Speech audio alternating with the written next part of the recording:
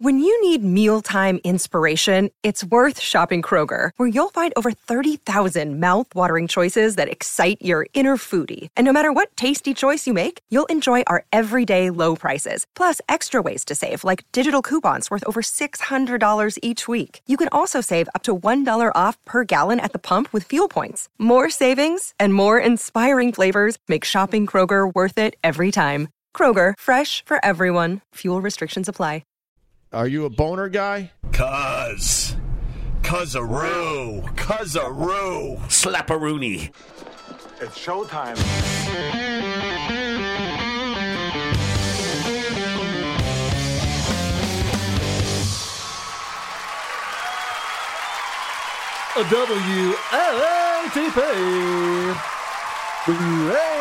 WATP. Hello, Rubber Dicks and Cuz-a-roos. Welcome to another episode of Who Are These Podcasts, the show that can only be described as sick, sweet, lit, badass, and titties. I'm your host, Carl. With me this week, the man who's stuck in the friend zone on his own podcast. From Good Times, Great Movies, it's Doug.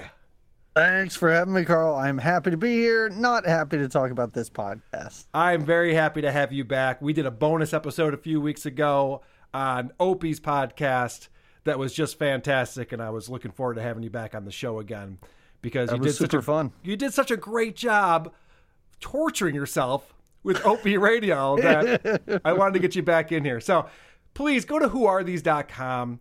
That's where you can get all the stuff that I always talk about every week, like our email address, our voicemail number, the link to our subreddit, the link to our merchandise, the link to our Patreon, where we have 2 bonus episodes that come out every single month.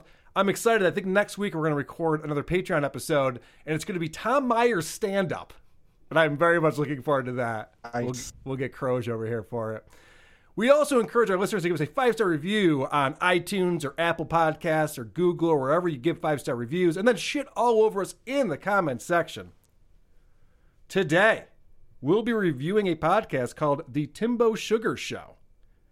This was a suggestion that came in through the Discord from a couple of different people. Both Doug and I have listened to the show separately. We have not discussed it with each other beforehand. Let's get into it. This is a show that's hosted by Tim Welch and Sean O'Malley. It's a little bit of a cheat because it seems like more of a YouTube show than a podcast. But like we talked about on Fighter and the Kid, it's a very similar format where these 2 tough guys just sit on the couch and shoot the shit for an hour with seemingly no direction whatsoever. Well, I had to watch the YouTube because after I listened to this, I went, what am I missing? There has to be something about the video that makes this compelling, and there's nothing. They sit in those chairs with their arms on the armrest and stare at each other with dead eyes and talk about nonsense. It's so boring. This is the clip that sums up the show for me. This happens about, 40, 45 minutes into the episode. Jesus. Flowing too is just so sick. Because The host of the show is yawning. He's so bored with the content of the show. And I want to point something out. If you listen to the show and you're a fan of it, you're a fucking idiot. These guys don't even want to be doing a show. Did you get to the very end of this by any chance, Doug? At the very end, he's like, oh God, I hope we've gone long enough so we can get our sponsor reads in. He says this to his producer. How long is that, Jay? 57. Oh, wow. Boom. All right, Jobins, Vaginas, episode 90, sponsored by ValleyWideGlass.com. They just have to fill a certain amount of time, and then they get their little sponsor reads in and make their money. They do not care about quality of the product. They're not interested in putting out a quality show. Yeah. And if you're watching this on purpose, you're a fucking idiot. You're a fucking idiot. I had that same clip. I couldn't even believe it. It's like they're punching a clock. They need to get to this, 50 minutes, 45. They can't even believe they've been, quote unquote, talking for 55 minutes. Well, they're zoned out. I don't think that they even know what they talked about. No, not at all. They're completely zoned out on it. Can you play? I have my clips. I labeled them in a way that should make sense to you. But the show to me, can you play number 9? Because it is wild and it's just the nonsense that they say the whole time. Stretching in the grass is so fucking nice. That's badass. That's fucking badass. Stretching lit though, huh? Dude. Fuck yeah. Stretching lit, boy. All right. This is the way they talk. I hate the way these idiots talk to each other. The one guy, I had to look up their ages afterwards because I was like, are they like 17? This is like overhearing stoned 17-year-olds talking. It's not interesting. You think a lot of what they're saying is fascinating. The one guy says something at one point and their minds are blown and it's just bullshit nonsense. These guys are 26 and 31 years old. I could not believe that. And I should probably point out, because I had that same clip, when he's talking about how badass stretching in the grass is, you might sit there and go, what does that even mean? He's talking about actually stretching in the lawn. Like, this isn't code for something. No. Stretching in the grass isn't like banging 3 hookers. It's like literally just like touching your toes in the front yard of your house. Yeah. And he's like, that's fucking badass. All right, I should mention this before we go any further, go ahead. Yeah. who these people are. This is a very big show. Sean O'Malley is a UFC fighter. Sean O'Malley is an undefeated UFC fighter. He's a badass. He beats the shit out of people. And this Tim Welch guy is his coach. Now, what I found interesting is the one guy, what was this, the sugar guy, the O'Malley guy. He's the fighter. Sean O'Malley, yeah. Okay, yes, he's the fighter. And the other guy is his coach or trainer or whatever. Yeah. And this coach or trainer is significantly older, and he's the one that seems to understand that this dude is kind of his meal ticket. I would hope he'd understand that. I know. So his job on this podcast is, I guess, because he's the one concerned with, have we done this long enough? Are we finished yet? Yeah. His job is to feed O'Malley the most boring and uninteresting questions for him to answer to pad this out. Play my number 1. So you've been sleeping good? Mm-hmm. Did you get your weighted blanket? Did you have a good morning routine? Did you go to that meeting with Connor's manager or whatever? Did you guys go to lunch? Did you order food? What if they separated those cards? Did you get one if I found a brother and a sis? You've been listening to any good podcasts at all? What's the highest math you've done in science? So what's your most expensive... What do you think costs the most for you? How fun was that rolling the other day when you took a rip of that sativa? What's the goal? Are you looking to fuck them? Isn't it funny that everyone starts somewhere? I think the weed at a certain level helps a lot. Do you think? Agree? What do you mean? It's wild that he tries to take control of this show, and he's so bad at it. Could you imagine if, like, Dan Carlin, right, Hardcore History, if instead of discussing epic military conflicts or detailing important moments in history, he's starting to talk about, like, what day of the week his garbage is picked up? I couldn't. These hangout shows are the worst things. I don't care about a celebrity, athlete, personality enough to want to hear them describe what time they got up and where they go grocery shopping. Well, they do talk about that a lot. I love that this guy's asking so many questions, but not listening to the answer at all. No. This is hilarious. This clip, the setup here is Sean is talking about his future career. He had a meeting with his management, and he's got big things on the horizon. He's very excited about it. And listen to the interaction here between Tim and Sugar Sean. So I feel like I got a lot of shit covered, but they did definitely have good advice and good little nuggets they were spitting out at the meeting. Oh, that's fucking sweet. Did you order food? Yeah, I got a salmon salad. It was fucking good, but they were super nice, super cool. The guy is explaining this really important meeting that's going to be the future of his career in the UFC and even after that, and what's he going to do after he retires. And the guy goes, oh, yeah, super sweet, man. What did you order? Like, who could possibly fucking care? He got the salmon. It was great. Anyway, the point is... This is crazy too, because O'Malley, I mean, he's a younger guy. He's the one that's 26 years old, and he's a fighter. And like you said, he's undefeated. I think he's 12-0. I looked up. Yeah. But he talks about what he's going to do after retirement and how he thinks in his mind he's got it all figured out, and a lot of it has to do with this podcast. Play number 3. Yeah, this is great. What are you going to do after fighting? That's always a question for fighters. You're 35 years old and you retire. It's like, oh shit, you're still young as fuck. But I feel like I got that covered with the Twitch, the podcast, what we're doing with Patreon, all that shit. I feel like I got a lot of those areas covered. The Twitch? Nobody's going to care about this bantamweight fight. It's not like he's a heavyweight fighter, and he's ranked 15th. He's not even ranked number 1. Well, I think this is why they're so obsessed with Brandon Schaub, is because they're looking at this guy who wasn't the greatest UFC fighter, who has a career, somehow got a stand-up show on Showtime, has all these people watching him talk about nothing with his buddy Brian Callen. Yeah. So I think that's what he's hoping for, is to keep this thing going. I just don't know that anyone's going to give a shit about these two guys once they're not winning fights. I have a feeling that no matter what color this guy makes his hair, it's not going to be interesting if he's not winning fights in major UFC events. This is him, by the way, and again, phenomenal fighter. He beats the shit out of people. Mm-hmm. And the thing that they're concerned about is what his hair color is going to be for the next fight. We got some sick ideas for hair coming. This is about to be something litty. I think we're going to go just with a gray for a little bit. And then switch up closer to the fight if we get something booked. He's going to have some sick hair. Or when I'm on this show, I make certain mistakes. And one mistake is I had that same clip and I listened back and I went, this is dumb shit. Nobody's going to want to hear this. And I got rid of it. But that's what this show is all about. Like, this is so stupid and so boring. I can't even believe that people would listen to this. You talked about him yawning. Yeah. And I'm my number 7. I have the clip of him yawning that you played, but I have a second one. Yeah. And when I first heard the show, I thought, because you can hear him breathing a lot into the mic. You can't hear him talking. By the way, the audio of this is terrible. They're so far away from their microphones. They seem like you'd be bothered by them, like it's a bug near their face. So they're so far from their microphones, and then every now and then they'll actually talk into the microphone. It fucking blows out the speakers. I'm sorry. When they started No. I'm saying exactly, not exactly what you're saying.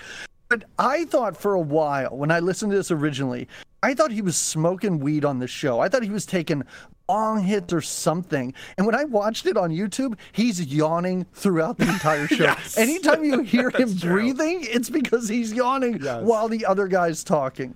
You can play my number 7, but it's just 2 yawning clips. I'll play number 7. Okay. Here. Which, by the way, is surprising because according to the show, he got a lot of sleep last night and had a great morning routine. And Stipe DC's August 15th, and Stipe said, you better put that pink fucking cage in there. Flowing, too, is just so sick. Because we... guys are so bored with what they're doing. Yeah. Why would anyone listen to this? Why would you give them money on Patreon, too? I don't understand that at all. Well, his future is Patreon. I'm happy to say that it's not by a lot, but we have more patrons than they do. Well, okay. Thank God. All right. I'm sure they're a much bigger show, and I know that they're a very big show, and there's a lot of people. By the way, I think I want to point something out here that's very important to point out, is that both of these guys could kick my ass. Oh, no. And might want to after this. So I want to play just this quick clip where they talk about the criticism that comes in on YouTube and other places on the internet, and they make this comment. Do they ever, negative comments on YouTube or anything, sting you a little bit? No, not a little bit. No. Dude, the negative ones that I do read, I feel like they might not be, but in my head, they're coming from a funny... Sometimes they're funny. I feel like there's a Jobin saying something funny. Yeah, a lot of times. Yeah, man, we're just a couple Jobins saying shit that's funny, just FYI. All right? No need to look us up and find out who we are IRL. They're going to love this. They love the criticism. They love the humorous criticism. Carl. They're going to love this show. I hope so. By the way, I will mention that Jobins is what they call their fans. There's a lot of Jobin talk going on throughout the show. In fact, one of the segments of the show, if there are segments of this boring, rambling show, is they have videos from Jobins who ask them questions. And one of the questions I thought was hilarious only because it happens later on in the show. This is the question that came in. My question is, as your fans start to grow and the podcast starts to grow in popularity and your finances start to grow exponentially over the next couple of years, how are you going to make sure that you stay humble? Not gonna. Or do you even want to stay humble? Fuck no. As that growth happens, do you feel like it's important? All right. So the question is, you're blowing up. How are you going to stay humble? Before that even happens, this is Sean O'Malley talking about how amazing he is. I feel like I'm so good at doing a lot of the stuff on my own. As far as, like that fight week, how smooth was that fight week? Did we have any issues with no manager? 0. So, because I messaged Brandon, I messaged Tank, hey, send me a pic, here's your itinerary, did all that stuff myself, which is, in my head, it's part of the fight. I'm just going to shoot these couple emails. And if it was stressful, I could say, hey, Mom, here's $500. Will you do these things? This guy doesn't even need management. He could do it all himself with the help of his mommy.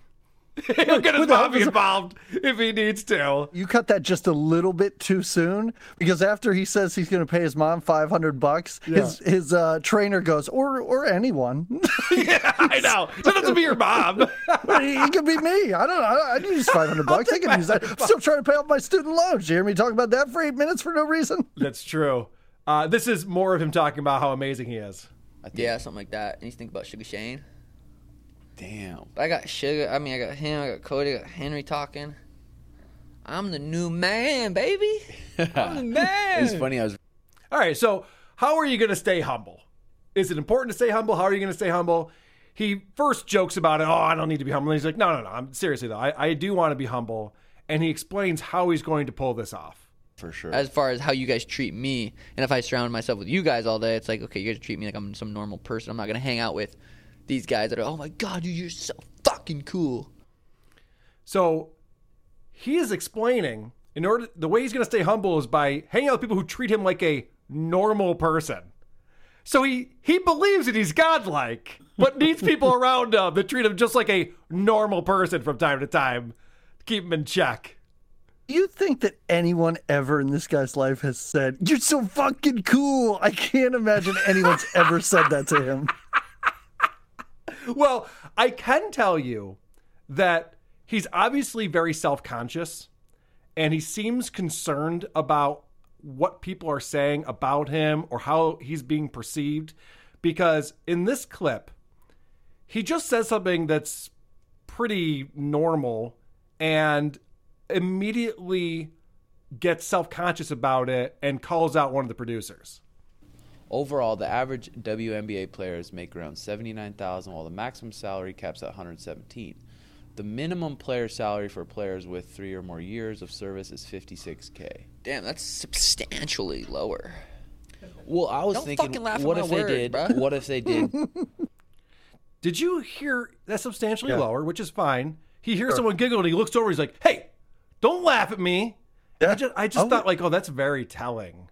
Oh, it's 100% telling. Also, what I hate about this guy on his own show is that he flat out lies. Play my number 12. Before I do that, though, him calling out the person for laughing and telling him not to laugh reminded me. Do you remember when Seinfeld went on the Letterman show right after Kramer used the N-word a bunch of times? Yes. And then they brought in Kramer via satellite. And Seinfeld, That's not funny. Seinfeld had to scold the audience. I have that clip. This is the best. Stop laughing. It's not funny. Stop laughing. That's so great. It's not funny. All right, I'm sorry, buddy. Where are we going on your board? Number 12 is when he lies to everyone listening to this show. God, I was going to say something sick. It was so sick. What I was just going to say, but I forgot. It was so sick. That clip, too. It's like, guys, I just had the most witty, amazing thought in my head. It's too bad it's gone now. I'm like, I don't think there's a high likelihood that that's true. Not at all. I listened to you guys for almost an hour. There was nothing sick or interesting or entertaining the entire time. There's no way you had something worthwhile to say. Correct. From that super clip you put together of all of the questions, I want to zoom in on one of them. Yeah. I want to chat with you about this. What's the highest math you've done in science? Algebra. What's the highest math you've done in science? That's a normal question that normal people ask each other. What's the highest math in science? I don't know. Biology? I don't know. Well, that leads in. If I could just play a real quick clip here. In the show description, the words sacred geometry are in there. Oh, yeah. I have put together the entirety of their conversation about sacred geometry. You could play my number 16. First of all, he did not talk about sacred geometry. That sacred geometry stuff, and then the quantum type stuff. It's like it trips you out though, for sure. It's just so much past my fucking knowledge. I can't even handle it, Jobin. Yeah, you're right. This is one of the titles of the show. Yeah, as if they're going to do a deep dive into sacred geometry, and I think these guys are disciples of Joe Rogan, right? Oh yeah, 100%. And definitely. And Joe Rogan has, and I don't know if he created this or if the scene already existed, but when you're an MMA guy, for some reason you have to be a complete pothead. You have to be a stoner and smoke weed all the time. And you have to talk about like crazy things that you have no understanding of. Because Joe Rogan's a pretty learned guy and he can hold down a conversation with astrophysicists and shit. But all the other guys who are beating the shit out of each other in the octagon cannot. No, and the thing is, if you're going to hold your own, you have to be interviewing an astrophysicist. You can't put these two shitheads in a room together and have them discuss anything. Yeah, that's a pretty good point. I would agree with you there. For all the shit we're giving O'Malley, yeah, he really does do a great job of explaining like the artful technique of a jab in the ring. Play my number 13. Boom, boom, boom. Boom, boom, boom, boom, boom, boom. You know what I mean? Yep. That was the thing. That was the thing he did, talking about jabs, not explaining how to do it. He made a bunch of noises. And followed it with, you know what I mean. Yep. You know what I mean? The answer is no. I don't know what you mean. Could you explain that better? Could you do that again, but better? Yeah. So you talked about the fact that near the end of the show, or the second half, is when they take questions from their disciples. Yeah. So they take these questions, and I thought, like, the people that asked the questions, sometimes I thought they asked somewhat thoughtful questions in the expertise of these two idiots that they should be able to answer. Yeah. And they don't do. Play 17, because I was very excited to listen to this sugar guy's answer, and he basically decides not to help. How much weight do you lose during fight camp due to diet, and then how much weight do you cut during fight week, and how do you do that exactly?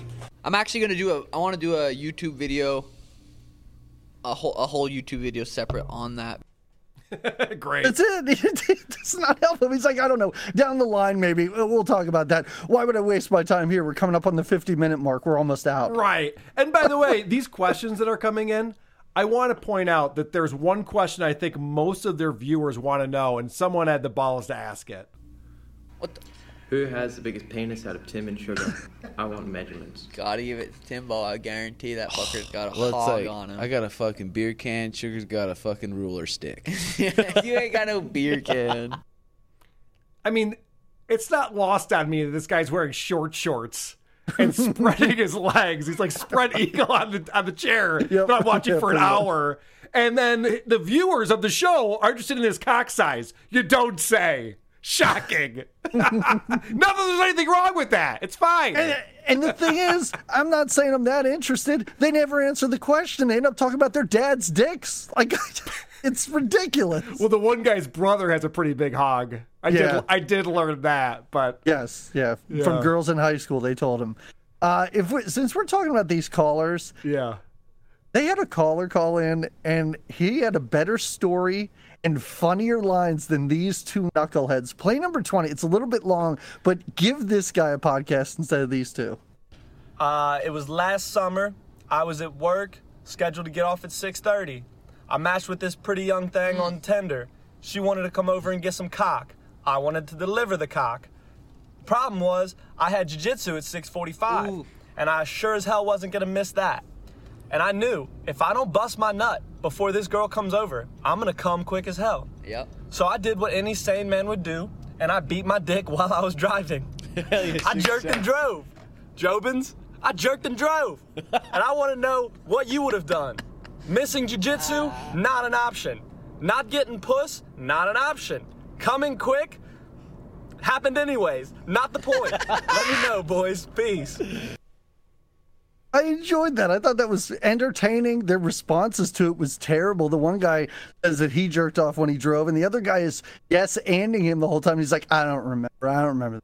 Oh, yeah, no, that was it. That caller was the most entertaining part of the entire show. Yes. And I thought it was interesting that Tim had a legitimate suggestion for him. And this was surprising to me. Drive your ass to CVS, look for the purple Trojans, Climax controls. They'll numb you. They'll numb your wiener. So you can barely even feel it. It seems to me like you're an expert, Mark. I don't know that that's something that you want to throw out there.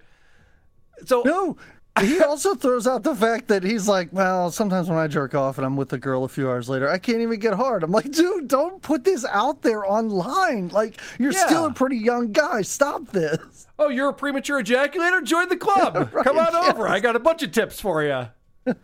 Oh, boy. Oh, this is great, too. So you would think that when they start talking about mixed martial arts, that they would be experts and have the inside knowledge. And this is why, if you're a UFC fan, this is why you would watch these guys or listen to their show. Oh, yeah, the fights last weekend, they were pretty fucking good. You didn't get to see the fight where the Max Roshoff kid No, I didn't. Quit on the stool. Did you end up watching it? I didn't watch the fight, but I watched everyone talking about it and stuff. Did you see that one fight? I didn't, did you? No, I didn't either. But I saw someone talking about it. Okay, now you're talking about someone talking about it. Yeah, let me regurgitate what other people had to say about this because I didn't see it myself. Your only job is to maybe watch the fight and have a take on it. And you can't be bothered with that. That's what you do. Or at least that's what you should be doing. This, oh my God. Too busy putting on purple condoms so he doesn't fucking come in 3 seconds. I like this clip, number 5. Just play it and then we can talk about it. Okay. My skin is loose. Well, yeah. I have loose skin. I don't know if that's in my genes or what. Loose skin, yeah. Sounds like a disease. Yeah, it's definitely not. I don't know if he was going for a laugh there, and then the one guy goes, it sounds like a disease, trying to make a joke, and he seems offended and has to immediately go, no, it's not a disease. Yeah. Loose skin does not sound like a disease. No, but again, this is just an example of the nonsense that they have to talk about to fill the time that they're, I guess, getting paid for. Like, do advertisers come and say, like, you have to do this much time? And I know you have to play your ads so many times, but do you really have to put in a certain amount of time on a podcast? That's a great question, because I would much rather these guys just read the commercial and call it a day. Yep. It would have been a lot better. You know what? Talk about your stretching if you need to, and that's it. Make it talk about your badass stretching and get the fuck out. Yes. Do a 9-minute podcast. Do it. So this is funny. So they're taking these questions, and a guy calls in or sends in the video, and he says, "Would you guys ever take on other fighters to come live with you and train with you?" So it's like a desperate nerd who's just like, can I come live with you guys in your amazing world? And the way they deflect from this question is fantastic. Dude, this fucking is so sweet with these questions right here, getting to see the faces of the Jobins. Oh, I love it. This is the most ultimate sickness thing we've had. Dude, the ultimate sickness is when people say they take our advice from those little habits. Yeah. And it changes. And it's the so small much. habits, too, that just equal bigger thing. The guy goes, hey, can I come live with you guys? And they're like, this is so sick how we're like watching these videos. These Jobins get to talk to us. Isn't that amazing? Like, well, I don't think you're answering the question, but. Well, they also talked to a guy calls from Ireland, and he asks if he's going to franchise and open gyms out there. Yeah. And the trainer's like, no, I don't think I'm going to do that. And Sugar's all excited. He's like, you know what, though? We should totally go to Ireland sometime. His trainer clams up, does not say a single word throughout the rest of answering this guy's question. Yeah. He doesn't want to go anywhere or do anything. No, the meal ticket is sitting across from him. Just keep working out every day. Keep doing your badass stretches. Get the fucking octagon. Mm-hmm. Keep cashing those checks. Put your supplement list up on Patreon so people will pay us for this garbage. Speaking of that, if you've ever read that a professional athlete had been juicing and then the athlete says, well, they didn't know that they were taking it. I'm one of those idiots that used to think well, they're professional athletes. They should know what they're putting in their body. But this dum-dum proves that athletes are fucking morons. Play my number 19. I I don't remember all of them off the top of my head. Actually, I do. I could name them all. There's a creatine, magnesium powder, L-glutamine. I have a vitamin AM and vitamin PM. The probiotic, ascorbic acid, a basic B, super EPA, Mariva 500. I don't know exactly what they do, but these are what Dan Garner said. Hey, take these. These are going to benefit you. Mm-hmm. Oh, boy. Hey, take these. Don't worry about it. They're going to be beneficial. So then I did not even a deep dive on this guy. And in 2018, he was suspended for 6 months for taking banned substances. And in 2019, he was suspended for 9 months for taking it again. He's a fucking moron. Wait, he was suspended from the UFC for that? Yes. Then why are we asking him what he takes? I don't think he should be the one spouting out what you should do in your routine. Of course he shouldn't. That's insane. I didn't realize we were listening to the Barry Bonds of the UFC telling us how to become the best at your sport. Like, yeah, I get it. Cheat and win. Yes, I know. I get the program. Sure. Yeah, cheat and win, but you've been suspended for a total of an entire year out of a career that lasts like 5. Oh, that's fucking funny. I have a clip here that in my notes I just wrote. He says a number of ridiculous things in a row. Let's figure out what this is. Mm-hmm. I'm so glad we got that Dropbox thing figured out, because that was sweet putting a face to the Jobins. Oh, that was be fucking money. Titties, dude. Oh, okay. It was just money and titties and it's just sweetness. It's nonsense. Ultimate sweetness. Play my number 11, because that's just, I hate the way he talks. I couldn't imagine having a conversation with these douche. So I was going to clip this, and then I saw the track names that you sent over, and I went, oh, Doug's got this covered. Okay, good. You're the UF fucking Seezy Wheezy, my grandma Wheezy, you know? Why are you talking like that? Oh my God. Understand you're high as fuck, but come on. I think Patrick Michael would have stopped himself and been like, oh, why did I do that? I should not have said that. No, he would not have. Wow. What else do I have on here? A lot of the stuff I think you've already covered. The very beginning of the show, they talk about what they're drinking. I've been sleeping good, too. What'd you get there? Just a little green tea. A little green tea. It's yellow again. I don't know why. Why don't they call it yellow tea? I always like what I remember seeing.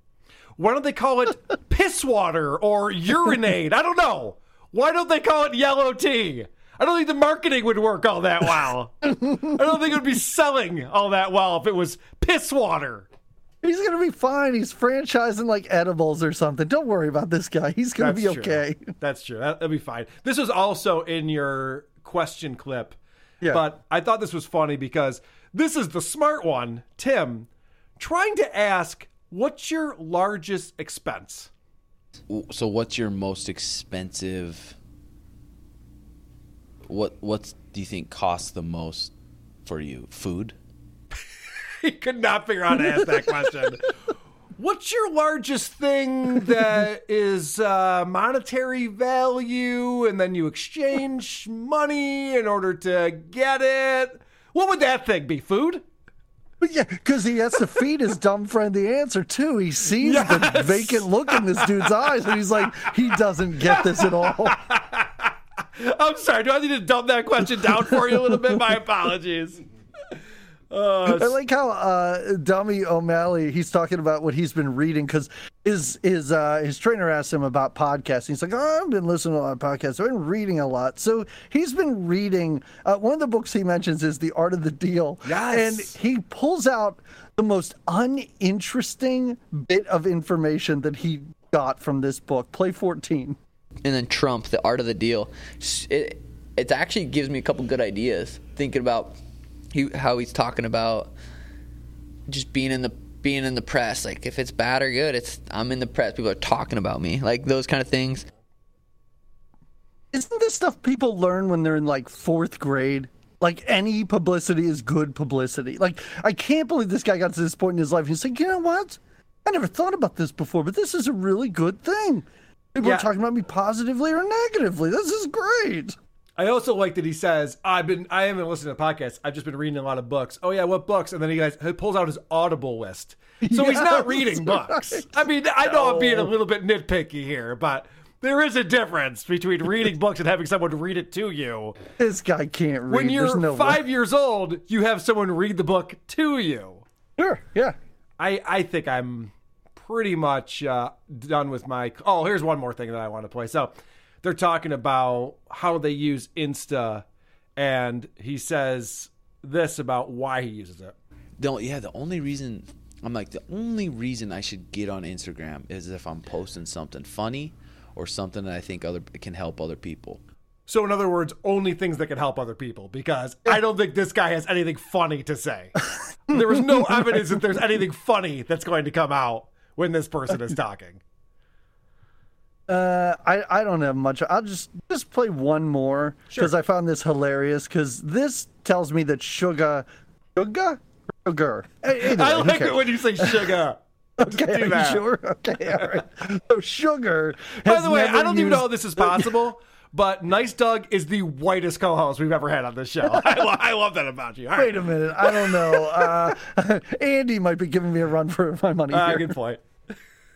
So this tells me that he's never used a screwdriver or possibly taken a lid off of a jar. Play number 6. I could also put someone out one shot with Mr. Righty Lucy over here. Righty Lucy. Oh man, don't bring your table to be built by this guy. That's not going to happen.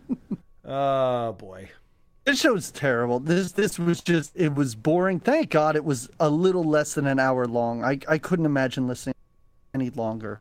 Yeah, and I appreciate you. Are you a Jobin now? Oh, definitely. You on the Jobin train? It's just bizarre because there has to be. This made me think that there has to be a show out there. I don't know if it needs to be by a UFC fighter or something that's actually giving helpful hints and tips for dropping weight and putting on muscle and stuff like that. There has to be, right? I have no idea. Okay, all right. Yeah. maybe one of your listeners could work on making a show like that. I think that there are more people doing shows about the UFC than there are people watching the UFC. It seems like every single, and again, it's got to be Joe Rogan. I think it started there. It's like, that's almost where podcasting began, was talking about the UFC. So now everyone who's into podcasting also has, even Patrick Michael has a show about the UFC for some reason. Boy. Hey, I want to talk real quick about my good buddy.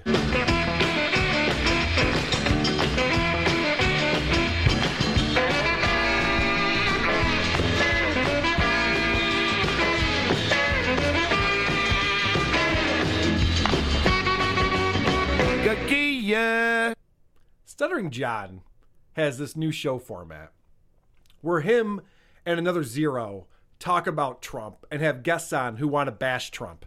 And that's all they do. And there's a reason why John likes this new format. It's because he doesn't have to do anything. It's called the Stuttering John Show. They had this guest on who spoke for over 6 minutes straight without coming up for air. And the video of this is amazing because Noel and John are just staring blankly. Like they have no idea what she's talking about. They don't know how to interject or have a conversation about it. And this woman prattles on and on and on. I have the clip. I've sped it up to 2.5 times. Yeah. Just to make it palatable for everybody. It's still long. But this is literally what's going on the Stuttering John Show, everybody. Broke a story that Pam Gross, who was married to the owner of The Hill, Finkelstein, who we all knew was a Trump guy, and who his guy that he had for a long time was John Solomon. So Pam Gross worked as a senior producer for Don Lemon show. Then she left and she started doing this work for Melania Trump. And they reported, they didn't tell anybody. Here she is married to the owner of The Hill. And the long story here, but there was a time a couple years ago when The Hill asked me, they commissioned me to write a piece, we'll commission them, like, hey, but they asked me if I'd write a piece about Hope Hicks when she was leaving the White House. And I said, sure. And it was based on my tweets and other stuff that I've written. And so I wrote it, and it went through the editing process. They liked it, they published it, and then a few hours later, it was yanked down. And nobody would tell me what happened. And obviously what happened was somebody in the Trump White House saw it, and Finkelstein, and his wife just get rid of it, and it was yanked. And I never got an explanation. Again, I didn't write this and pitch it to them. They asked me to write it, and I did. And it went through editing, they liked it, the editor saw it, and it was published, and then it got yanked. And again, that's the kind of power that Trump and his friends in the media have. They do things. I have a journalism degree, and I've also worked in media and politics for many decades. So to me, that's shocking. And it's something that happens over and over and over now in the era of Trump. You'll find out that a Trump ally who you tangled with doesn't like you, so they'll make sure that the editor gets you banned. And not even from right-wing publications. This will be from places where there'll be somebody who is maybe good for a quote or so-called insider information, so they get protected. And these are Trump thugs that are being protected by some pretty mainstream media types. Now, with regard to Pam Gross, she was also the casino producer for Don Lemon, and when I was banned from CNN, I brought up that Trump super PAC. The subject matter was Trump's how's he funding his campaign. And it had been a few months earlier that story came out in the Washington Post about the Trump super PAC. I told you before I was not the source, but I knew about it. I confirmed it when I saw Lewandowski lying to the Post reporter. So this came up on the Don Lemon show, and one of the people on as a guest was Kayleigh McEnany, and she and the other guests were remote, and I was in studio with Don. And during the break, he said, "Wow, that's great. You really know your stuff. Do you want to go back to that? We can come back for a break." And I said, "Well, it's up to you. I'll probably just repeat what I said in different ways." But and then that night, Trump tweeted me, about me, defamed me, and I was done at CNN. And I much later, got confirmation that in fact the head office had sent out to all the producers, "Don't book Sherry Thomas anymore. She has a conflict because she had begged Trump for it because of his tweets." Well, I could prove that he lied. I had that communication from his people asking me to come in, and me saying after a while, my encounter with Lewandowski, the second one, saying, "Yeah, thanks, but no thanks. I didn't really appreciate the hazing." It was all right there, and they wouldn't talk to me. And it took some time before I started putting two and two together. Oh yeah, Zucker greenlit The Apprentice. He's friends with Trump. This was done as a favor to Trump. So the Politico piece today is confirmation of that. Further confirmation that after that, I was on that show, brought up the super PAC. Trump wasn't self-funding. He lied. He got caught by the Washington Post and quickly shut down the super PAC. But he had one. When he said he didn't, and slamming his primary opponents for having them. In fact, he attended two of the fundraisers for them, including one at Jared Kushner's mother's house, and she seated the super PAC with $100,000. So this was not. But they didn't want to talk about because print comes before broadcast always. People aren't reading the Washington Post out the movies. The people that were voting for Trump, but they're watching television. So we amplify print piece on television. That's a problem. So they needed to sweep this under the rug. So the story that came out Politico today about Pam Gross being married to Philistine, they're all Trump people, and she was working for Melania, and that we ever disclosed this stuff. I mean, our media's pretty sleazy. That just underscored what I already knew would happen to me. Trump had the ability to just pick up the phone and have something that I wrote bold. He has the ability to pick up the phone and say, ban her. And he did that at Fox. He can get this done. He now has staff or people on his team, associates, former associates that if they don't like you, or if you know a little bit too much and you're a little bit too good at going after them, and they see you publish somewhere, they will pick up the phone and go, no. And we will cut off your reporter's access, and that's all it takes. And this has happened to me. It's happened to friends of mine. So it's kind of a nasty game. But I knew this would happen a little bit here and there for years. There might be a little attitude someone might have, but these complete blacklisting and bans in the era of Trump, where media are so under his thumb, and that's what I find so disturbing. That they can that he has that much power. So when you say is our democracy going away, part of our democracy I think is supported by a free and independent press and a fair press. I think that's gone. There's so much evidence now that it's gone. So we're just now accepting it or paying attention to it. This has been going on for a few years under Trump. Some of us have been sounding the alarms, but then we just get slammed. People say, well, along with what you're saying, you were talking about Roger Stone. So finally, Noel gets a question in. But that woman, and I apologize for that, I know that was very long. That woman does give them ample opportunities to interject, and she's reading the room and going, oh, no one's going to, okay, I'll just keep going, I'll just keep going, I'll just keep going, I'll just keep going.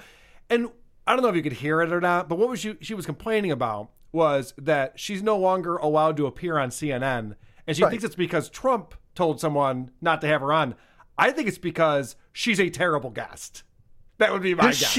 Does she know what show she's on? Like, there's no way she knows what show she was showing up on, right? And at one point, is she making herself laugh? Like, at one point in that, it sounded like she was cracking herself up. I couldn't understand a bit of that, though. Well, yeah, I couldn't play it in real time, obviously. No. Thankfully, you didn't. I tried to listen to this. I couldn't. You give an insane amount of homework for this show. Like, I tried to listen.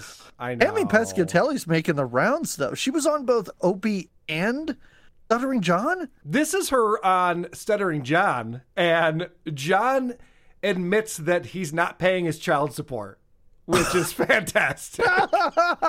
So this is him explaining he just had what would have been his 23rd wedding anniversary on June 28th. It's so funny. He's like, yeah, it would have been my 23rd. She's like, oh, congratulations. It's not his wedding anniversary anymore. So this is him explaining how he got served papers on his anniversary. Susanna claims it wasn't her doing, but the last time I did that and I said, June 28th, sunny day, happy anniversary. 2 hours later, I got served for a rehearsal. And then I'm like, Susanna, really? On our anniversary?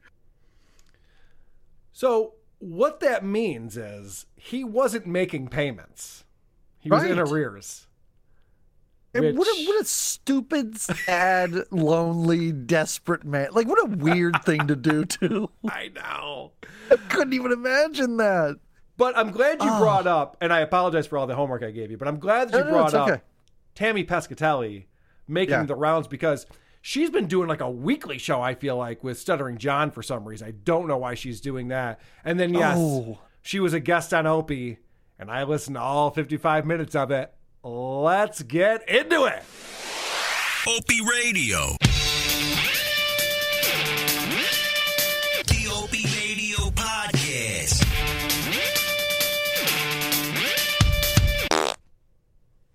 Did you listen to the show, Doug? I tried.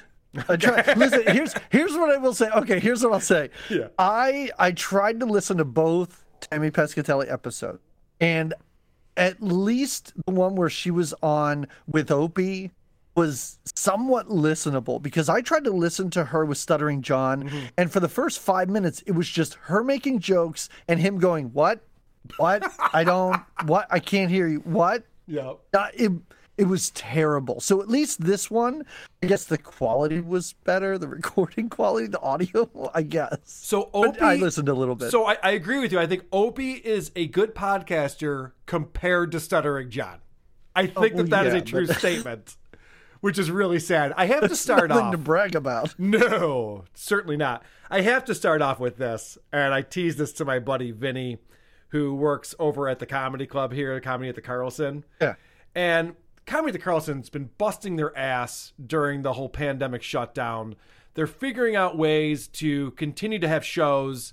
So one of the things they did, and they had a few of these types of shows, is drive-in movie style, where there's a comedian outside on stage. They have screens set up so you can see them, and you park in the parking lot, and it comes in through the FM dial, and you can listen. In fact, producer Chris, who's here with me right now, he and I went to a show. It wasn't Tammy Pescatelli, but it was actually a funny comedian, and we went and saw that in this setup, which is, they're trying to find a way to keep comedy going. I know there's other clubs that have done that. So this is the setup. Tammy explaining that she just had a gig up in Rochester. They did an outdoor show. They had it really set up nice. They bogarted a radio station, an 89.1 at the top of the dial, and 3 different screens, and people would sit in their cars and they could honk, or they could have their windows down and laugh, flash their lights. All right. So Tammy was just in our town doing this show, and then decides to bash the shit out of the Comedy Club. And this is the part that I'm excited to play for my buddy Vinny. The only thing that was bad is there was an open roadway in between the stage and the parking lot. So that was a little bit weird. You'd get to a punchline and a bus would drive by. Right. But it was completely humiliating. If I had enough money, I would have never done it. Yeah. But I don't have the money, and they also need to stay open. It was completely humiliating for her to play the show at the Comedy Club. And then Opie decides to bring this up again at the end of the show, and again just bash Comedy at the Carlson. I keep going back to you in Rochester performing in front of cars. Oh my God. I just want to hug you. Listen, I just want to hug you. If I didn't hang myself that night, I don't think I ever will. And how about this? I didn't even sell out the parking lot. How about that? I didn't even make a bonus because I didn't sell out the parking lot. It's because you were promoting the show on the Stuttering John podcast, you fucking moron. Why would you say that? Why would you advertise the fact that you can't sell out a parking lot? Well, that part was funny, but I just love that she explained if she was ever going to kill herself, it was after the show that she did at Comedy at the Carlson. And like I said, I have a little bit of insider knowledge. Vinny runs these shows. So much work goes into these shows. They have to build the stage. They have to tear it all down and build it again the next day and then tear it down, build it again the next day. The promotion that goes into this, parking people, they got food vendors. It's this whole fucking elaborate thing that they're doing. And Tammy Pescatelli's like, yeah, I did that. I wanted to kill myself. Oh, okay. Way to burn your bridges there, Tammy. In her defense, she was on Opie Radio. She didn't think anyone would ever hear this. Well, no. If it wasn't for you, nobody ever would. Correct. So Tammy at the beginning of the show is going to say something and then stops herself and makes a brilliant decision. I have to give her a lot of credit for slowing down. I mean, we call it Black Lives Matter now, which is important, but there's still the NAACP, and you certainly wouldn't use those words. You certainly wouldn't use. What do you think she thinks the N stands for? NAACP. I know exactly what she thinks it stands for. You certainly wouldn't say those words. Good job, Tammy. That was pretty smart. She still knows nobody was going to hear it, but was like, you know what, I'm going to play it safe here. So Tammy's talking about the way that she first was introduced to Opie. She was on Last Comic Standing on NBC. Right. And on Opie and Anthony, so this is going back a decade or more, on Opie and Anthony, they were playing clips of her stand-up and goofing on her from Last Comic Standing. She happened to be listening live while it was happening and then called into the show to defend herself. This is her talking about that incident. And what I want you to zoom in on is Opie is giggling along with this story the entire time. He's having a grand old time. Then she brings up Chip Chipperson, and Opie is triggered immediately. Listen to how Opie reacts to this. Everybody was picking on me for doing all those Italian jokes. Right. And I called in and I was like, guys, it doesn't even hurt my feelings because you know what you're not saying? I'm doing chip jokes. Right. I'm like, oh, fuck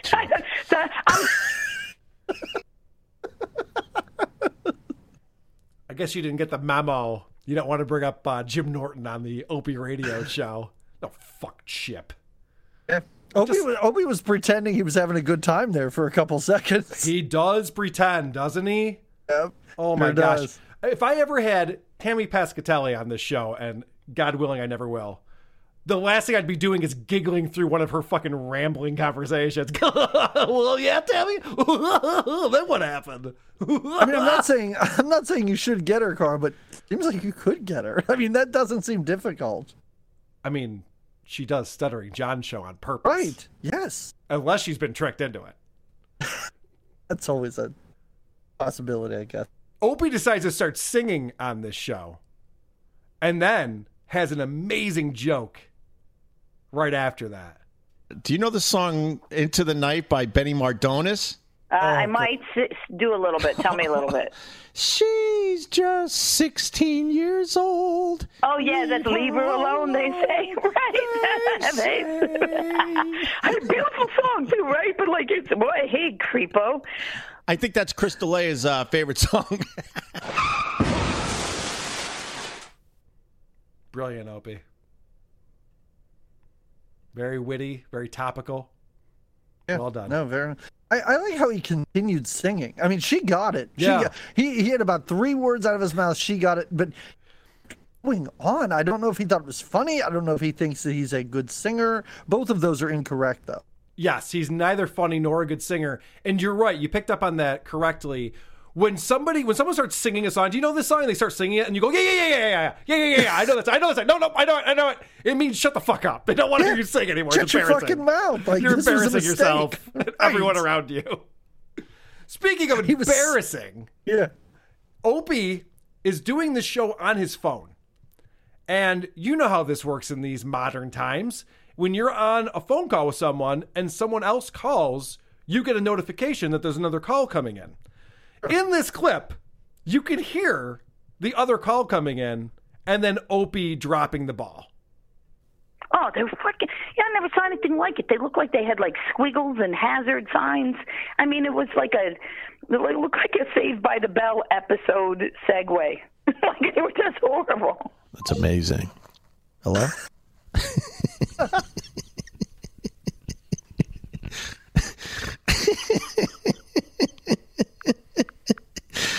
You heard that call coming in. I thought I hung up on the telemarketer, but I just hung up on Tammy.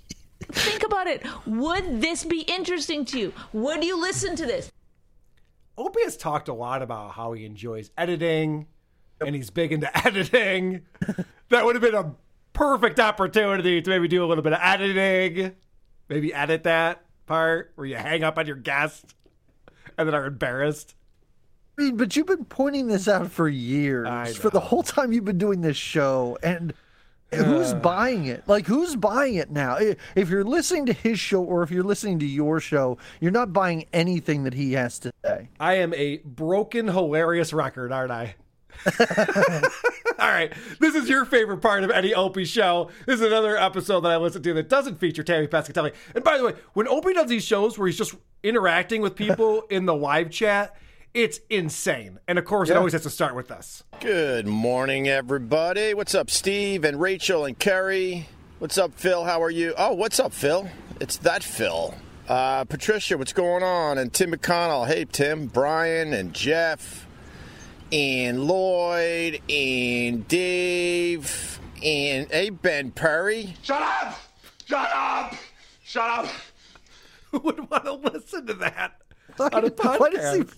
Why does he feel the need to do that? I don't know. Does he assume that if he mentions it by name, they're not going to drop out 2 minutes into this? Who cares? It doesn't sound like a brag that people are listening because you mentioned like 8 people.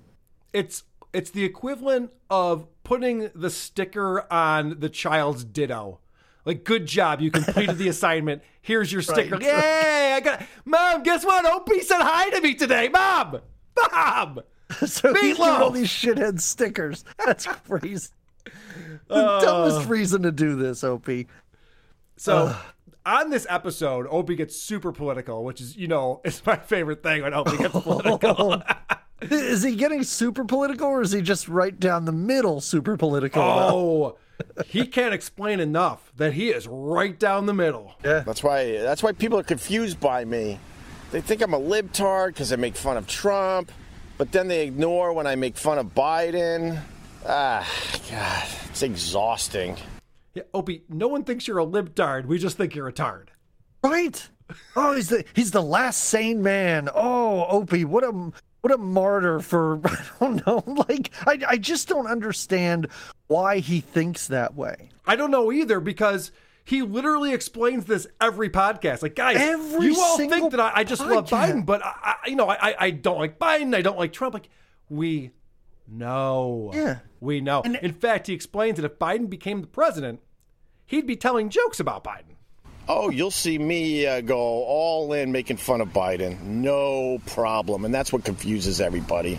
I'm not a lefty. I explained that on the last podcast episode. Go back and listen. You explain it on every podcast episode. Yeah. So this is my question to you, Doug, is what would be an example of a Biden joke that Opie would come up with if Biden was elected as the president? I don't know. It would have to have something to do with possible dementia, I guess. Oh, how about this? Joe Biden is so forgetful, he calls his cabinet the Oversight Committee. Oh, that's a good one. Okay, that's a good Opie joke. All right. Opie wouldn't have come up with that. Never mind. I take it back. This is great, too, because Opie's explaining how he gets underneath people's skin, and he likes to troll people on Twitter. Sometimes I'll tweet something that I don't even believe in, and I'll just walk away from Twitter. And then I'll go back 6 hours later to see the mess I started. So I decided, all right, what's going on his Twitter? What kind of activity is he getting? Yeah. He gets an average of 8 likes and 1 retweet per Twitter post that he puts out. Okay. This is a guy who's explaining that, oh man, I like to just blow up Twitter. By the way, he has 220,000 followers and he's getting 8 likes. Oh, Jesus. It's crazy. If I were him, I wouldn't even bring up Twitter. I'd be embarrassed by it. I would just pretend I'm not on Twitter. You and I mean, we talked about this on Patreon. Everybody should subscribe to your Patreon. I don't mean to bring it up again, but he's a guy who just exists online. He doesn't talk to real people. Correct. It's almost like he thinks that everybody is so hardcore right or so hardcore left because those are the only bots that he interacts with online. Oh, but he has these platitudes too. So he thinks because he's Opie from Opie and Anthony that when he says things, it must be important and better than what other people are saying. And this is where he just does not understand what a fucking idiot he is. We're eating ourselves alive in this country. Other countries are laughing at us as we fight over our politics day after day, splitting this country in half. It's the stupidest thing we could do as a country. We got to focus on the things that bring us together. Not the stuff that separates us. God, is that the most logical thing? You take forever to say nothing. I mean, I'm guessing, Doug, you probably zoned out. What did he just say? He says nothing. Just what Homer Simpson just said. He really thinks that he's the only one who's figured out, guys, stop it with the right and the left. Let's all come together. We're all Americans. Why aren't we working together? Why is everything so political? He thinks he's the only guy who's come up with this thought. Yes, he thinks he's the only person to think that way or to say these dumb platitudes. As you said, like, this is just nonsense. It's just nothing. That idiots who don't know anything say. Well, there's a reason why he says such dumb things. You're looking or hearing a guy that does not like Howard Stern at all, but I also have what's called logic in my stupid brain.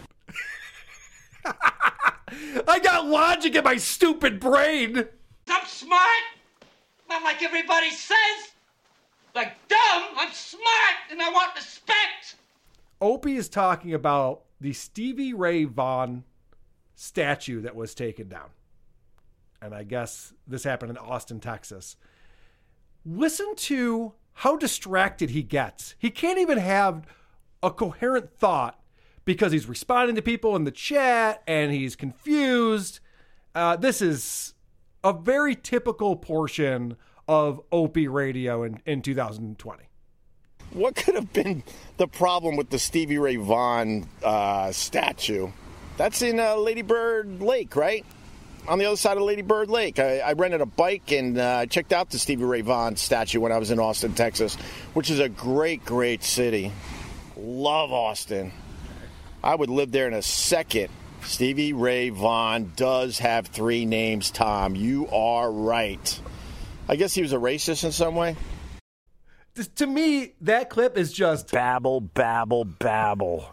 Oh, right. I mean, he rented a bike. That was the most exciting thing about what he just said there. There was so much going on. He's like, oh, yeah, that statue that got taken down. It's not about Stevie Ray Vaughan. It's not about statues being taken down. He's like, oh, that's in Austin. I rented a bike in Austin. Austin's a cool place. I would maybe live in Austin. Like, whatever. What are you Stevie talking Ray Vaughan about? has 3 names. You're right. You're right, random shithead that's commenting on this. He talks about Joe Rogan, and the title of this show is that Joe Rogan is hypocritical. And if you probably know about this is the clip that was going around on the internet. When he had Bill Burr on, he was kind of calling Bill Burr out for wearing a mask. Because Joe Rogan's like, what are you, fucking pussy? You got to fucking wear a mask. And Bill Burr gave him shit right back. You're familiar with this, right, Doug? Yeah. Oh, yeah, definitely. So Opie's figured out that Joe Rogan is very hypocritical. He's doing that to Bill Burr and making fun of, in general, the people that wear masks out there. Do you know that every single person that goes on Joe Rogan gets tested for the coronavirus? So it's easy to sit in his seat and make fun of people that wear masks to protect themselves from the coronavirus when you know damn well before that person sat down across from you, you know he doesn't have the coronavirus. And I think that's fucking hypocritical, don't you think?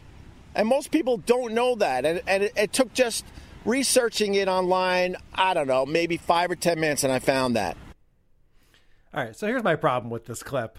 Opie says, most people don't know that the guests on Joe Rogan who go into his studio and record get a test for coronavirus.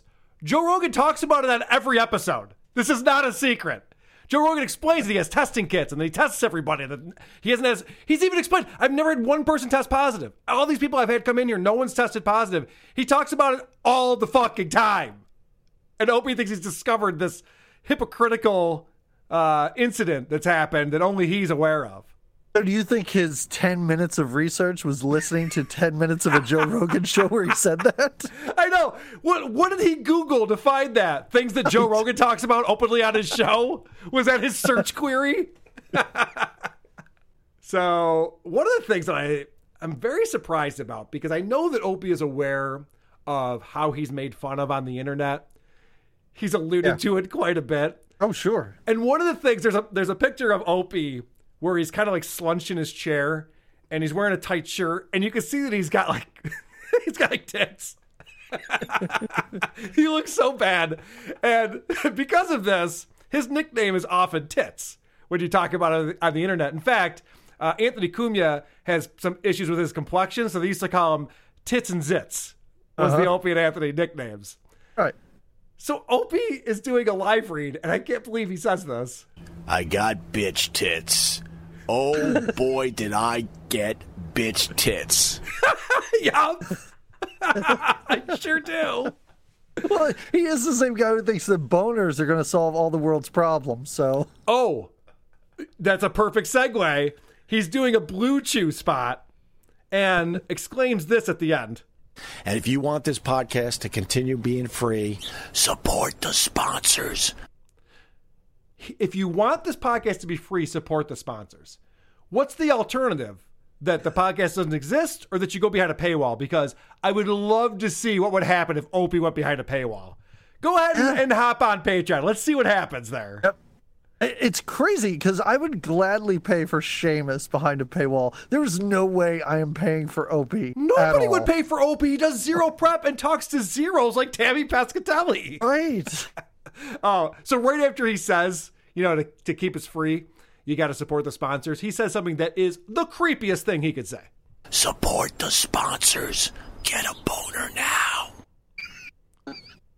Are you a boner guy? What is with Opie and boners?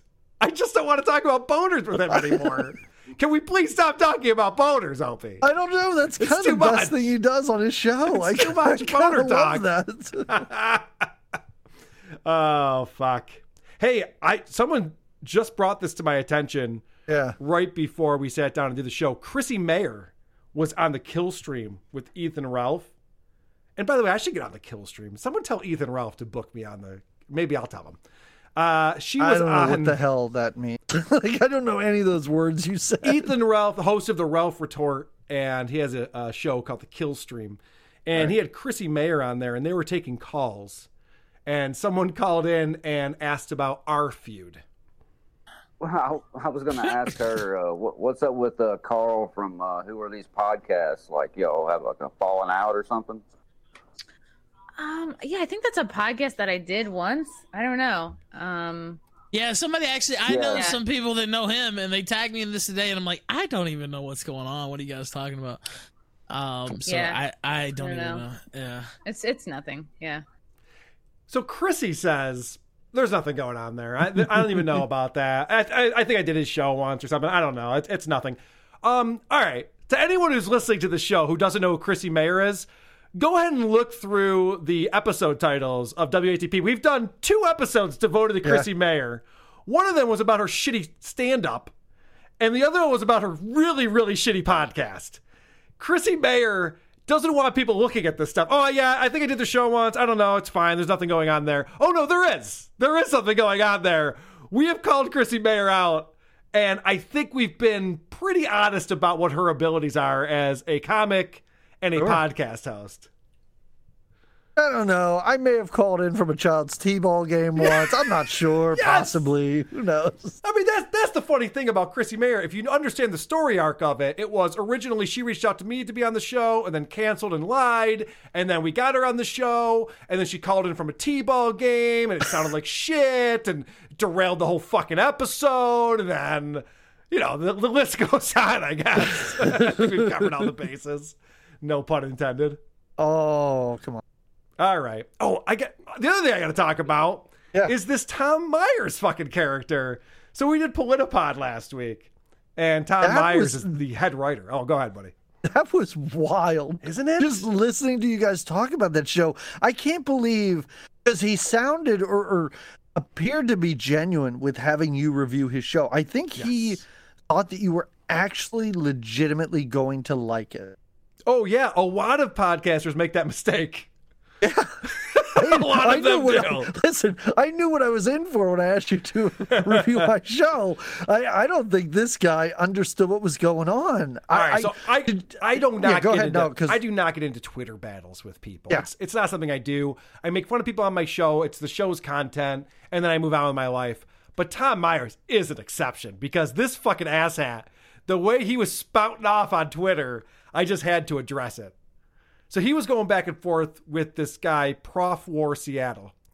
And he says, Carl strikes me as the kind of person who might be more chill if he was able to acquire a talent or if he listened to a podcast on how to find a job or how to get a woman. Good one. So Prof War comes back and makes fun of him. And then Tom comes back with this. Did he bring up that I toured nearly 30 states plus DC and Canada and performed the troops at Walter Reed spanning 15 years? Does he mention that I've helped run and manage a successful restaurant for the last 8 years? Has he known success other than sitting in a basement? No. So he's making a lot of assumptions about me. I don't think he knows me very well. But now I know that he works at a restaurant. Why would you mention that he ran a restaurant when you're reviewing his podcast? I don't know why he's proud of that. It's very weird. That is so ridiculous. So the response to that is, Tom. Oh, Tom boy. You just don't know when to stop, do you? Stop. That's from Prof War. And Tom writes back, the host lied about me asking to review his podcast. I didn't. He didn't bother to check that the So You Want a Riot sketch was written by an African-American female writer, then went on to make a tone-deaf racist statement in the same segment, then made another racist comment near the conclusion of the segment where he discussed the podcast. He even admitted to taking down an episode because he did it wearing blackface. The fact that you're defending him makes me think you're as big a turd as he is. So this is where I had to get involved because I'm like, wait, are you that fucking stupid? I wrote, the blackface comment was a joke, you dipshit. And then he wrote back, the thing about jokes is people are supposed to be able to tell if they're jokes. That's why your jokes are just as shitty and pathetic as your podcast. Now, if anyone remembers when Crozier was on here and he goes, remember that show, the Koch brothers? We had to take it down because we were in blackface. We all laughed after that. It was very obviously a joke. Plus, you can look up to see if the Koch brothers are still available. It is. We haven't taken it down. Plus, this is an audio show. So it's preposterous. And it was very funny. It was a good gag. What's great about that is the whole thing that you guys kept coming back to about Politipod is you didn't understand when it was a joke and when it wasn't on that stupid show. Right. So he told me that he never reached out to us. And he's telling people on Twitter. And I wasn't even going to get into this. But then other people started tweeting at me like, yeah, prove that he wanted you to review his podcast. I'm like, fine. I fucking dug it up. It's from October of 2019. And he sent me a link to his podcast. And he said, if you refuse to give this podcast a listen, then I'm sorry, you don't have any balls. So I said, okay, sure. Sounds good. And then 6 or 7 months later, I reviewed his podcast. And he said, I never told you to review my podcast. And so I posted that and I said, liar, liar, pants on fire, as I like to do.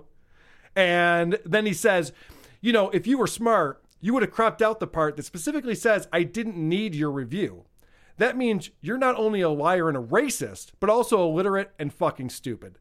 And what he's referring to is in the screen grab that I sent, I wrote, best of luck. And he goes, again, we don't need it. Save the luck for you. So now he's pretending that when he said we don't need it, that he didn't need a review. But you don't send a link to your podcast to a podcast review host if you don't want the host to review your podcast. So I wrote, you said you didn't need luck, you fucking dolt.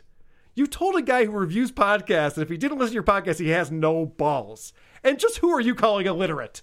This guy sounds like a complete asshole. He's amazing. He's amazing. I can't believe that. And then the last thing he wrote is, you made a comment. I looked you up, saw that both Politipods and my feed had more followers than you. Thought you could use attention from someone who knows talent. My mistake. Now go back to your bunker and make jokes involving the N-word on Reddit with your fellow racists. Whoa. He's got me fucking nailed. It's got me pegged. Wow. What a fucking idiot. So the reason why I'm reading these things to you, Doug, is just to let you know that we have a new reoccurring character here on WATP because Tom Myers is hilarious in all the ways that he doesn't realize. Love it. Yeah, I love it. I know. I'm excited to do a bit of research before next time I come on. Maybe I don't have to listen to Opie or something. Yeah, Maybe listen to Politipod. Some Politipod. Seriously, research. I could review that show every fucking week on here. There is so much to go around. There isn't a gag on there that could be considered funny. Right. And they try so hard. They're trying so fucking hard on that show. When you said that he had writers, I could not believe that. There were 10 writers listed in the credits. That's 10 crazy. Fucking writers to put out a 29-minute podcast that had 0 jokes. Wow. My favorite thing was that Croge gave up. I've never heard Croge just give up and not even want to play clips that he brought. There were like 10 clips still on the board. He's like, no, I'm done. It's fine. I'm moving on. He's like so upset about it. Oh, man. So, Tom Myers, looking forward to... And I know this is Cumtown's bit, but I'm stealing it. I don't care. I'm stealing Cumtown's bit. All right. You listen to Patrick Michael. I listen to Patrick Michael. Let's get into it.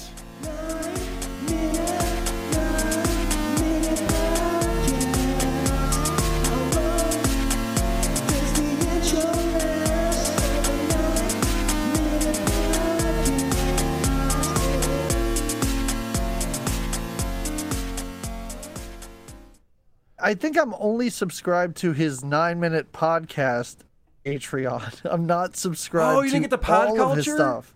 Oh, so you actually No, gave him money and you're not getting anything? Well, I didn't even realize what was going on until I heard the last episode you did, and where he talks about putting all this stuff behind a paywall, and I was like, wait, I haven't gotten new episodes in a while. Oh, that's fucking funny. Wow. I think you should demand your money back. It's too confusing. Like you said, he's got 5 different Patreons. I'm so confused. Yeah, he put out an episode where it's just giving shout outs to all of his new patrons. But before we get into that, I want to know what you listened to and what you pulled clips from. Well, I listened to his top excuses to avoid work, the list that he just read from online, and I listened to the episode where he and Carly reviewed the 90s show Erie, Indiana. I always love when Carly's on the show. She's so dynamic. Okay, we'll save that one. Let's do top excuses to avoid work. And I found this really interesting because play number 1, because Patrick Michael wants you to know that this show is very different than any. You know what? Unlike many times before, today we have something prepared. That's always a good start. That. I was so excited. And by prepared, what he means is he found a top 10 list that someone else made online and he just reads it. I mean, honestly, that's being way more prepared than he usually is when he starts on the shows going, you know what, I just wanted to talk into a microphone, so I hit the red button. It's a shiny red button, and now here I am talking into a microphone. Well, I found this all pretty interesting because to me, based on what he was ranting about on his other podcast regarding you, it sounds to me like he's using someone else's intellectual property here. Oh. And also, on his latest episode, maybe not the latest episode of Dead Town, he just went online and found a ghost story that somebody wrote and just read it. That's, what's funny is like these true crime shows are starting to get in trouble now. I don't know if you've seen this, but they're taking episodes down because they're literally just reading other actual journalists' work and putting it out and then selling advertising around it and getting patrons. And, I know. Yeah, it's fucking funny. Like this literally, like people want to sue me because I play like a clip and goof on people. It's like, I'm not the one who's stealing other people's shit. I'm coming with my own jokes, you fucking morons. You guys are just reading wiki pages. That's, oh my God. That's like theft, I think. I don't know. I know. I don't care. I honestly don't care. He finds this list of 16 great excuses not to go back to work. And here's why he's doing it. Play my number 2. I love that someone who's unemployed is doing this. That's so embarrassing. I feel like we're all on our way back to work. When you're unemployed. You ruined my joke. Sorry. I know. It's so silly that he wants to pretend he's like one of the people. Yeah. It's like, we can't relate to your lifestyle at all. You sit at home all day, you never leave your house, and you supposedly are up between 2 a.m. and 5 a.m. podcasting. Yeah, and he tells so many stories in this episode about work-related things that he's had to deal with, and I could not believe it. Like, I don't know how long he's been doing this quote-unquote stay-at-home dad thing, but I know he's been doing it for a long time. But what he has to do in this is a 9-minute podcast. He's got a top 16 list. It takes him about 20 seconds to read through each one, 10 to 20, and then he has to comment on the joke to pad time, but he focuses on usually the wrong part of the joke. Play my number 4 for a great example. Number 12. The dog ate my car keys and we have to hitchhike to the vet. Imagine your dog eating the keys. Oh boy. I just think that's the amusing part. Imagine being a dog and eating keys. That's not the joke, you idiot. Not the joke. It was the vet. Hitchhiking to the vet, you fucking idiot. Oh boy. So, he's got that music going too. He loves whenever he's doing comedy, that's the music that he likes to play in the background. And it sounds like something you would play if you were goofing on someone. Does he not realize that? 100%. No, he doesn't realize that. Listen to this joke, which later we could, after this, we could talk about how fucked up the joke is because it's wrong. But listen to how he clearly doesn't understand this. And then the great thing about the joke is people probably won't understand this. Play number 5.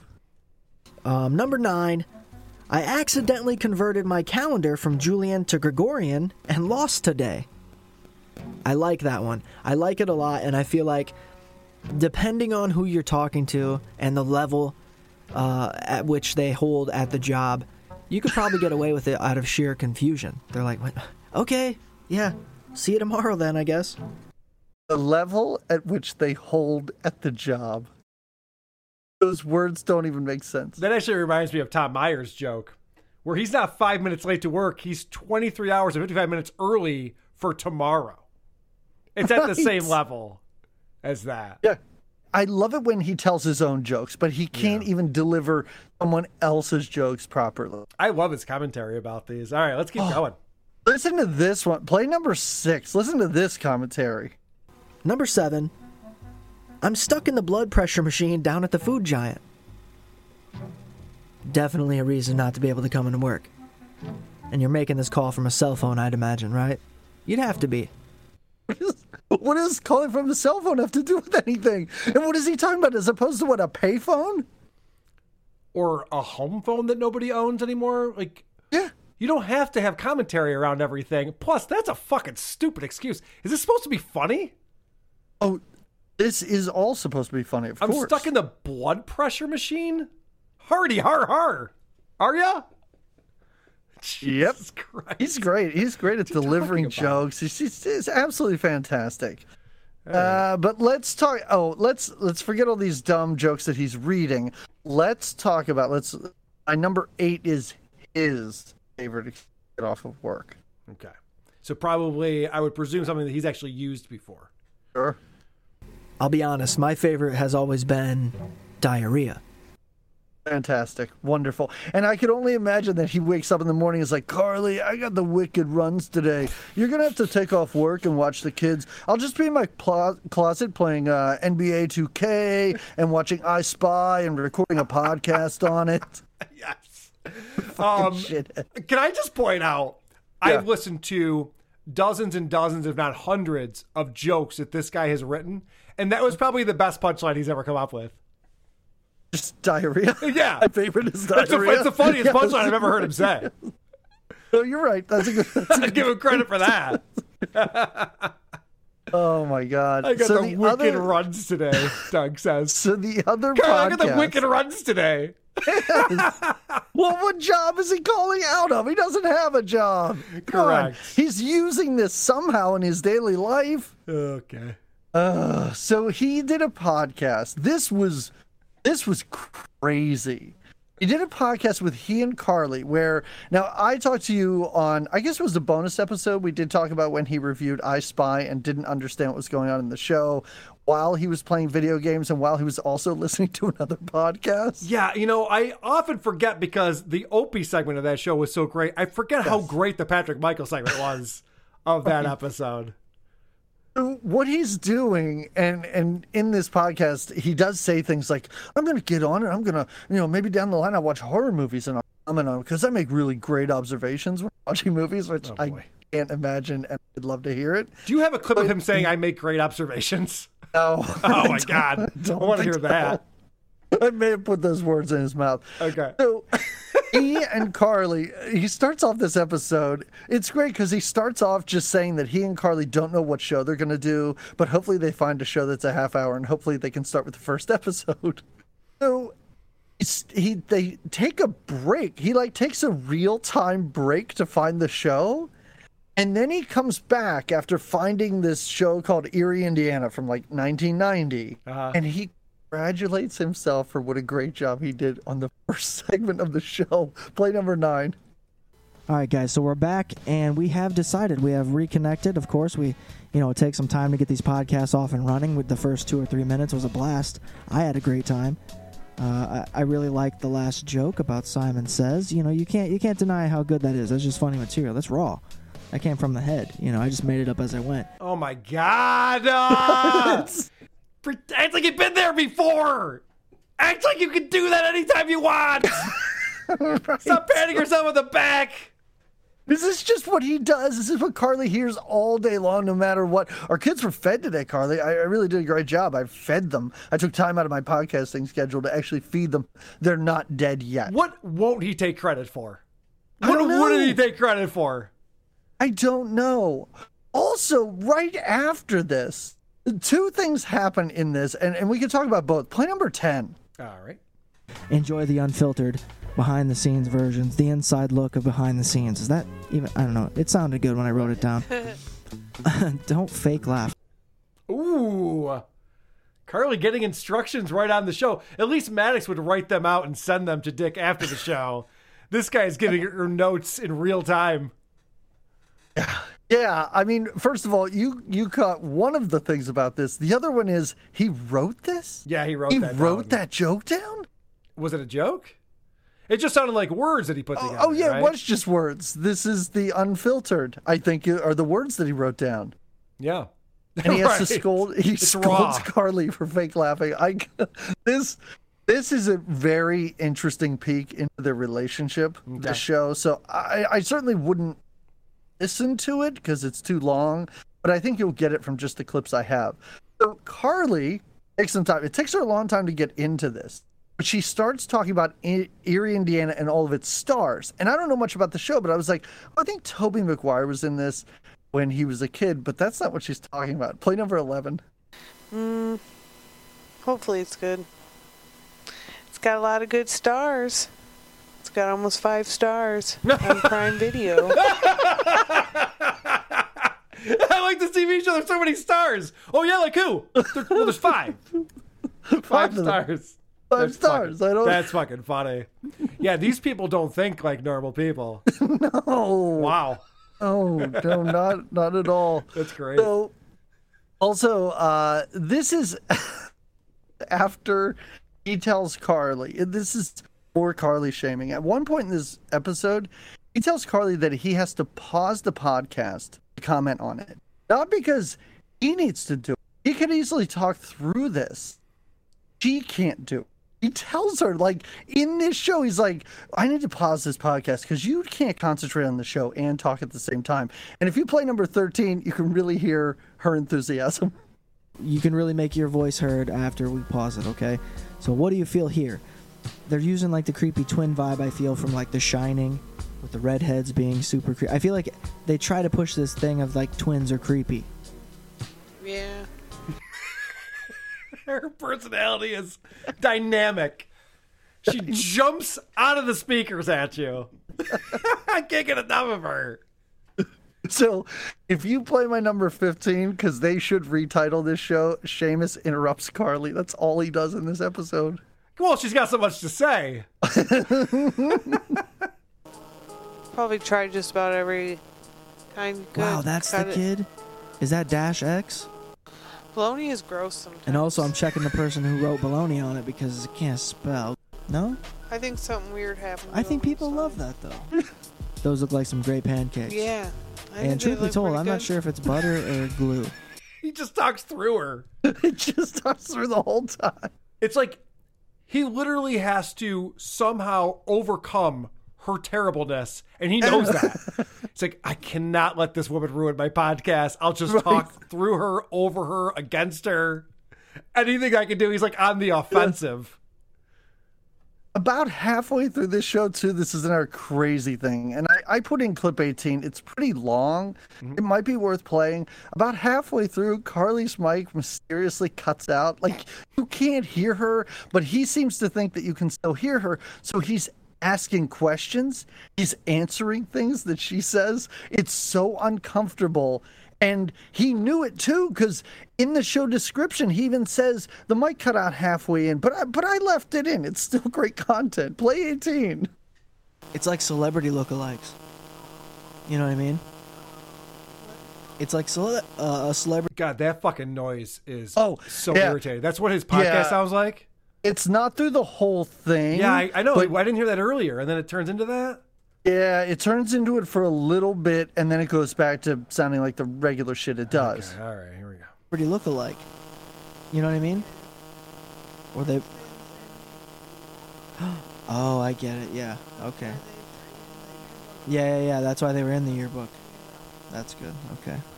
What about when a guy finishes your fucking sentences? How's that feel? It's got to be a living hell also. You can cut this at any point.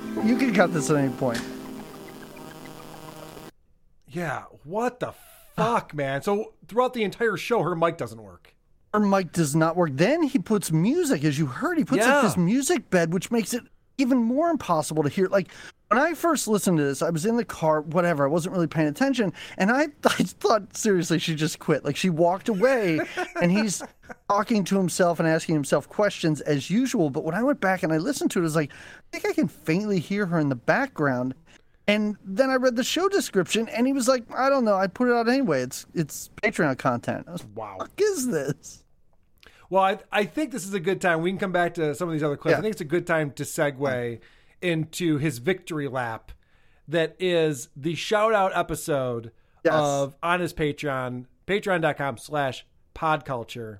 Not the one you signed up for, you fucking idiot. I know. How much money are you giving him? I don't know. I think it was like 3 or 5, something like that. Yeah, it's a lot. Yeah. He is blown away by his success. He cannot believe he's gotten to this point. And this is just one of those episodes that you go through and you say, you know what, we're going to knock this one out. We're going to go ahead and do this. We're going to give shout-outs to all the new patrons, all the new Patreon members, because you know what? Here's the thing, guys. This is so crazy and unexpected. Now, I don't know if this happened simply because you guys heard that I was going behind a paywall, but after that was mentioned, well, guess what? I'm almost in double digits now, guys, of Patreon members. Holy cow, that's right. Give me a round of applause, because that's amazing. Holy moly! He's up to almost double digits. Do you know how many patrons he had when he recorded this podcast? The answer is 7! That's 7 almost people. double digits. Almost double digits, 7. And he is blown away. He's like, I don't know how this happened. Maybe it's because I mentioned that I was going behind a paywall on the 9-minute podcast. Maybe because Carl played that clip on WATP. I don't know. Who knows how this happened? But I love this episode, and I clipped almost every part of it because he's doing this completely backwards. That's right. And this episode is only for you Patreon members because I want to make sure you guys know that I know that you're here. He's doing a shout-out episode where he shouts out every person who's supporting him on the show that can only be heard by people who are supporting him. It's the opposite of how you would do this. I know that you know. What you want to do is go on the show that everyone can hear and say, we got tons of people supporting us on Patreon. Maybe you should too. Not this fucking numbnuts. Their names. Yeah, I that is why. Why would he do it that way? And why would he? Well, never mind. Why am I questioning? He doesn't understand how any of this works. This is him explaining that having 7 people support him on Patreon is beyond his wildest dreams in podcasting. And you know what, guys? I never really thought that I would come this far. I never thought that I would honestly just continue this journey this long and this in depth, right? I never assumed that I would be one of those people that decided to even buy equipment for this job. So he is in territory that he never thought he would get to this level of being a professional podcaster with all of this support.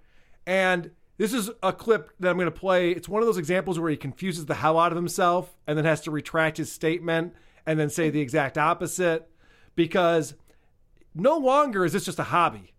This is now his job. You know what, dude? I could take off as much time as I needed to. Like, I could just quit doing this. Honestly, I say that, and I'm saying it, and it's coming out of my face, and I'm realizing, no, I couldn't. No, I couldn't quit. No, I couldn't just take the time, stop doing it. Because now it's just so much more than sitting behind a microphone. And you learn that because of the people that are willing to continue to follow you. I think the success is going to his head. Oh my God.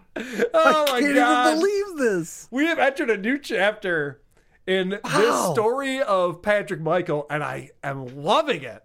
I am loving where he's going with this. That previous clip, the one before what we just heard there, it sounded like a professional baseball player's retirement speech. Like it was just like, I did it all. I reached the pinnacle. Today, I consider myself the luckiest man, There's just a guy with 2 bad knees, and now... Thank God my dream came true! Oh, boy. So he never thought he would get to this point.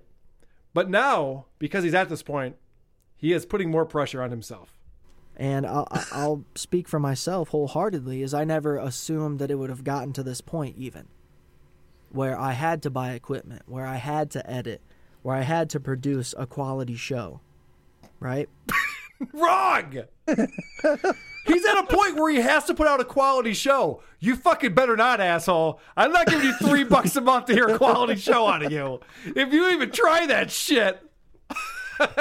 My God. That's fucking funny. So, all of this is new territory, and he doesn't even know how to respond to it.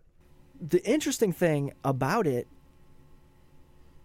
is when the certain success does come, when people do start to enjoy whatever the fuck it is you're doing, you also don't know how to respond to that. Like, how do I continue to please?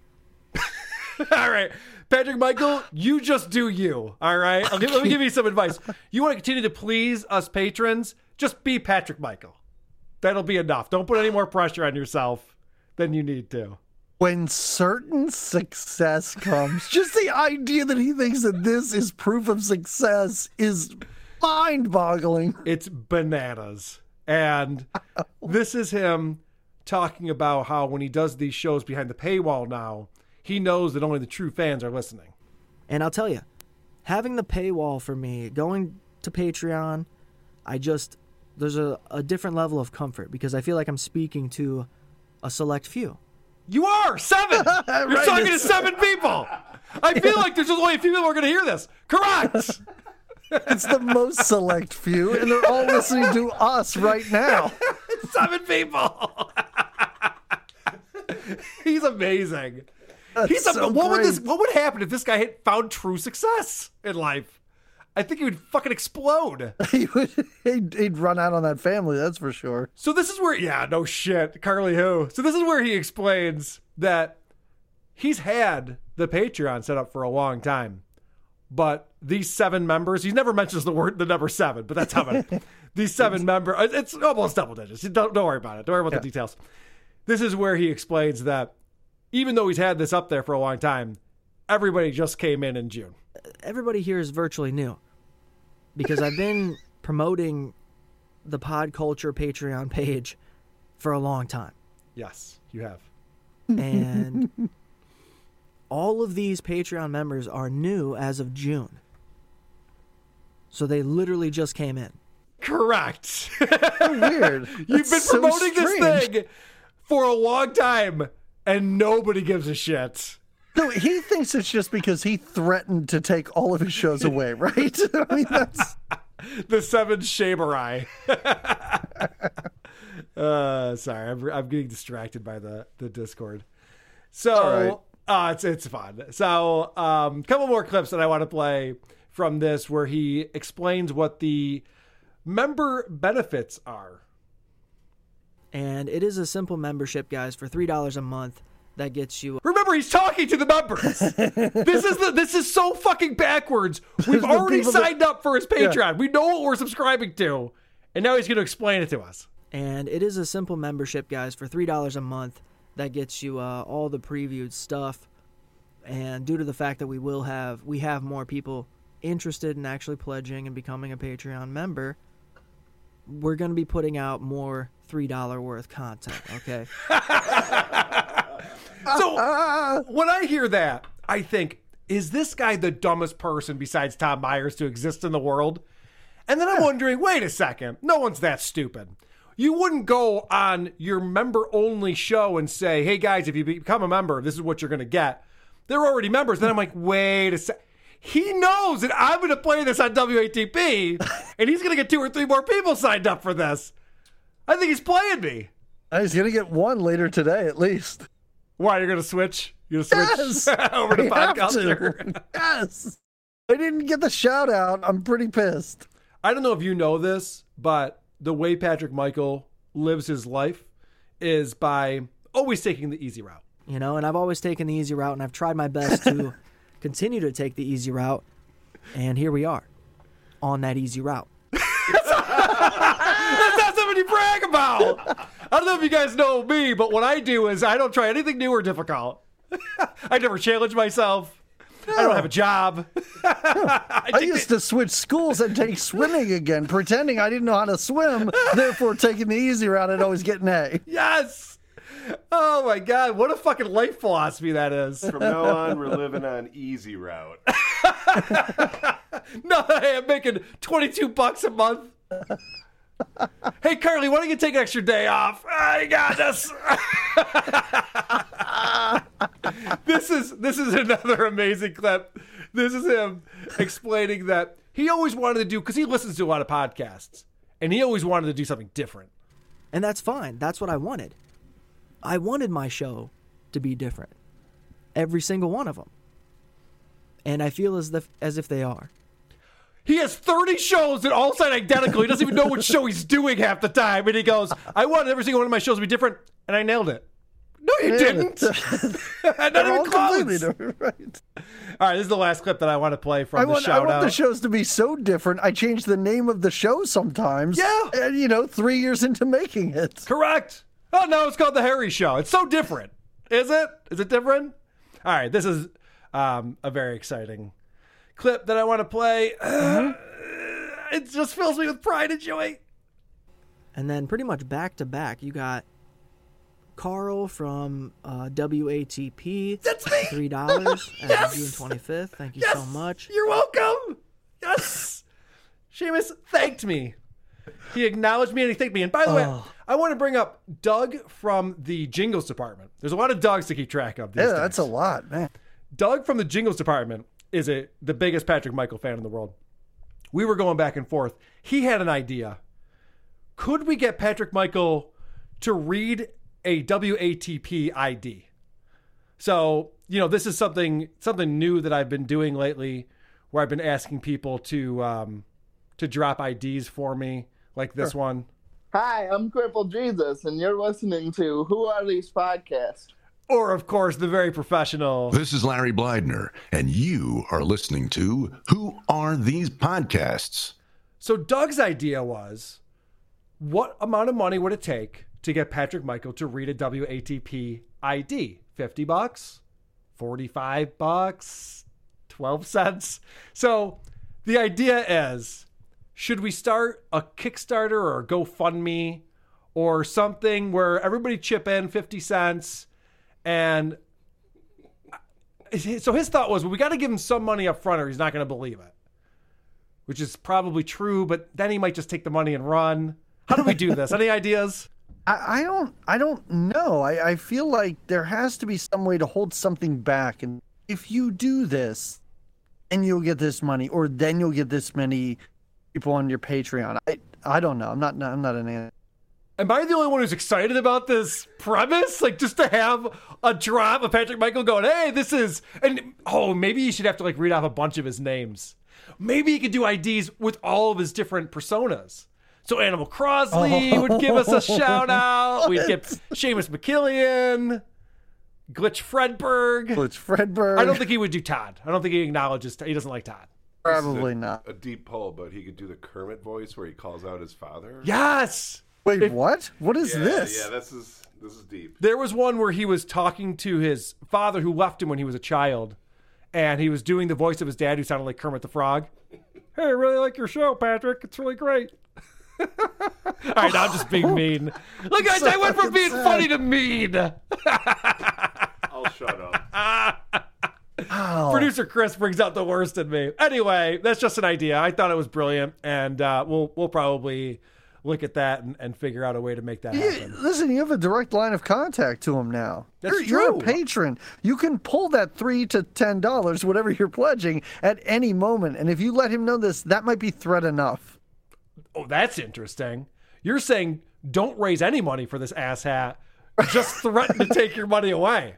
I could maybe get a couple of the other patrons in on this, so we can all say, if you don't record this ID, all right, I don't want to be a dick. We'll figure it out. We'll figure it out. What else do you have on the Patrick Michael episodes that you listen to? Anything else you want to play? I just want to play a couple of things real quick, because you've mentioned before that Seamus has no life experience and he has no stories. Yeah. In this podcast, this Erie, Indiana one, he does tell a creepy story. Play number 14. But I would walk behind her house, and at one point we were fucking like looking through her sliding glass door, just fucking with her, knocking on it and shit. And at one point she actually was right there and almost caught us. We would always run away. That's the coolest fucking story I've ever heard in my entire life. That's insane. Can I hear it again? Jesus Christ. He's talking about peeping on an elderly woman in his old neighborhood when he was a child. What a fucking amazing thing you guys did. You almost got caught too. Sweet. Yeah, great. Good story, exciting. everything. My last clip that I have for you to play is number 16, where I've never heard Seamus get racist before, but this is a great. I don't like the color diversity in the room. Wait, what? I may have taken that out of context, but that is what he said. I know. Yeah, there are certain phrases you just don't want to string together in a podcast because they can easily get pulled out of context and played on somebody else's show, especially mine. You want to be careful with that. That's all I got though. That's awesome. I gotta get on that Patreon. I'm very excited about this. Wow. Trust me, I just played you everything that's exciting about that Patreon. But yeah, go for it. All right. Do what you got to do. This Patrick Michael guy's getting a big head. We should probably ask him that same question about how are you going to stay humble? Is it important to you to stay humble? Are you going to stay humble? I'm just going to surround myself with Carly and, I'm just going to try to, they just treat me like a normal person. I'm just going to try to. All right. I'm going to stay away from people that are like, man, you're so fucking cool, Seamus. That was the best part of that clip. All these people want to tell me how amazing I am all the time. I just got to avoid those people. That's how I'm going to stay humble. Holy shit. Oh, boy. Hey, we've done it all today. Yeah. I don't know if you knew that, but we talked about the Opster. We talked about Sugar Sean O'Malley. Talked about Stuttering John, Tammy Pascatelli, Patrick Michael. What else is there to do? Well, everyone's favorite part of the show. The teaser. The teaser. Next week's teaser. The teaser. The teaser. I don't know what show we're going to do next week because it's Friday. We usually record on Saturday. I had one last day to prepare. But I'm working on getting a guest host who's never guest hosted before with us, who happens to own a very large podcasting company. And the person has agreed to do it. Now, do I believe them? I'm not sure. I'm not sure if I believe them, but I'm hoping. I'm hoping that we have. So that's the tease. It's not really the typical tease that we do on WATP, but a tease nonetheless. You would agree. Can you Producer pass Chris my agrees. name along? Like, is that kind of cool? Or? Yeah, that's the first thing I'm going to do is be like, Kev, you heard Good Times, Great Movies? You got to get them on your network. I'm just making sure. I know we have an understanding. Get them on your network. Holy shit. All right. Carl, can I say something nice about you real quick? Of course.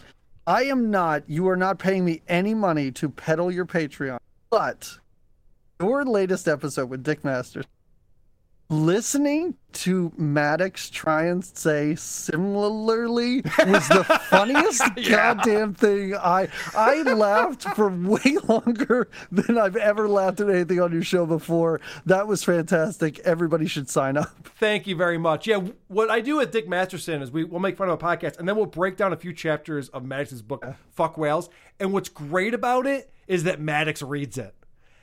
Maddox can't read.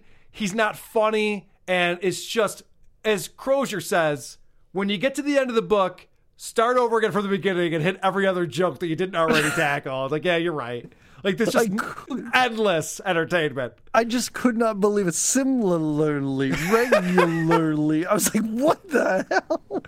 I would love to be a fly in the wall during that recording session. Because I could just imagine the engineer with his head in his hands going, yep, we got it. Yep. Keep going. Yeah, that was great. Doug, I want to thank you for once again bringing it. I know I assigned a lot of homework, but you have tackled it as always. You always have the right attitude about it. And thank you very much for coming on. Yeah, no, thank you. I want to tell people they should be checking out Good Times, Great Movies, the podcast that you're a co-host of. What have you guys been talking about lately? Listen, we are knee-deep in our summer of sequels, so we watched Police Academy 2, Karate Kid 2, Sleepaway Camp 2, Missing in Action 2, because we have a Patreon. They're not good movies, but they're great movies to shit all over, so check it out. Awesome. I think Police Academy 2 I've definitely seen, but I couldn't tell you a single fucking thing that happened in that movie. Karate Kid 2, I remember because it was everyone was very excited about that movie coming out. Right. And god damn, it sucked. Hot chick in it though, right? Wasn't there like a hot Japanese chick in that? Yes. Watching it now, it was the most tolerable of the movies I just listed. Because it's like the story of the karate old man. You just follow Mr. Miyagi around. He goes back to his home. He has like he's going to fight some other elderly man. And as a kid, I fucking hated it. But now as an elderly man myself, I was like, yeah, I'm kind of into this storyline. That's great. See, we can also be badasses. A 6-year-old man. Someone's going to think we're actually 60. Well, anyway, check out Good Times, Great Movies with our buddy Doug. Because Doug brings it, and he's got a show that's tolerable. All right. Well, with that, I will say, please join us again next week. It might be the episode we find out once and for all, who are these podcasts? Sleep well, every pony. Farting in the mosh pits of morning radio. Okay. Great show. Good job, everybody. Great job, everyone.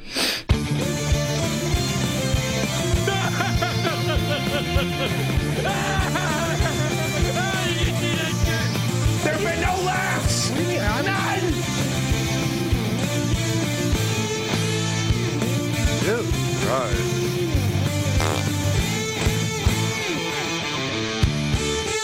Let's all learn a lesson from this podcast. Don't do what we do, which is a podcast. Jesus.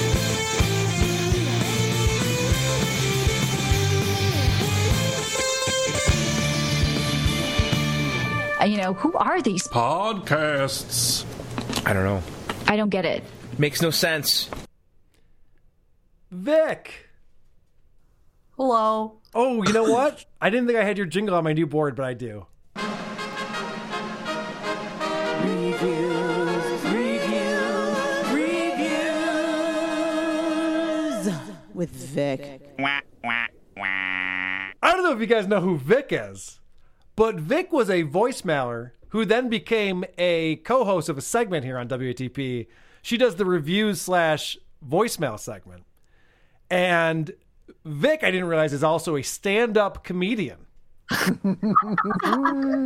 And we talked about it last week that there's apparently a video of her doing stand-up, and I was told that I would not get said video. Somehow Nice Dog was able to get the video. He sent me his dick, so I couldn't resist. Yeah. That's all it takes. It wasn't a dick pic. It's just his dick.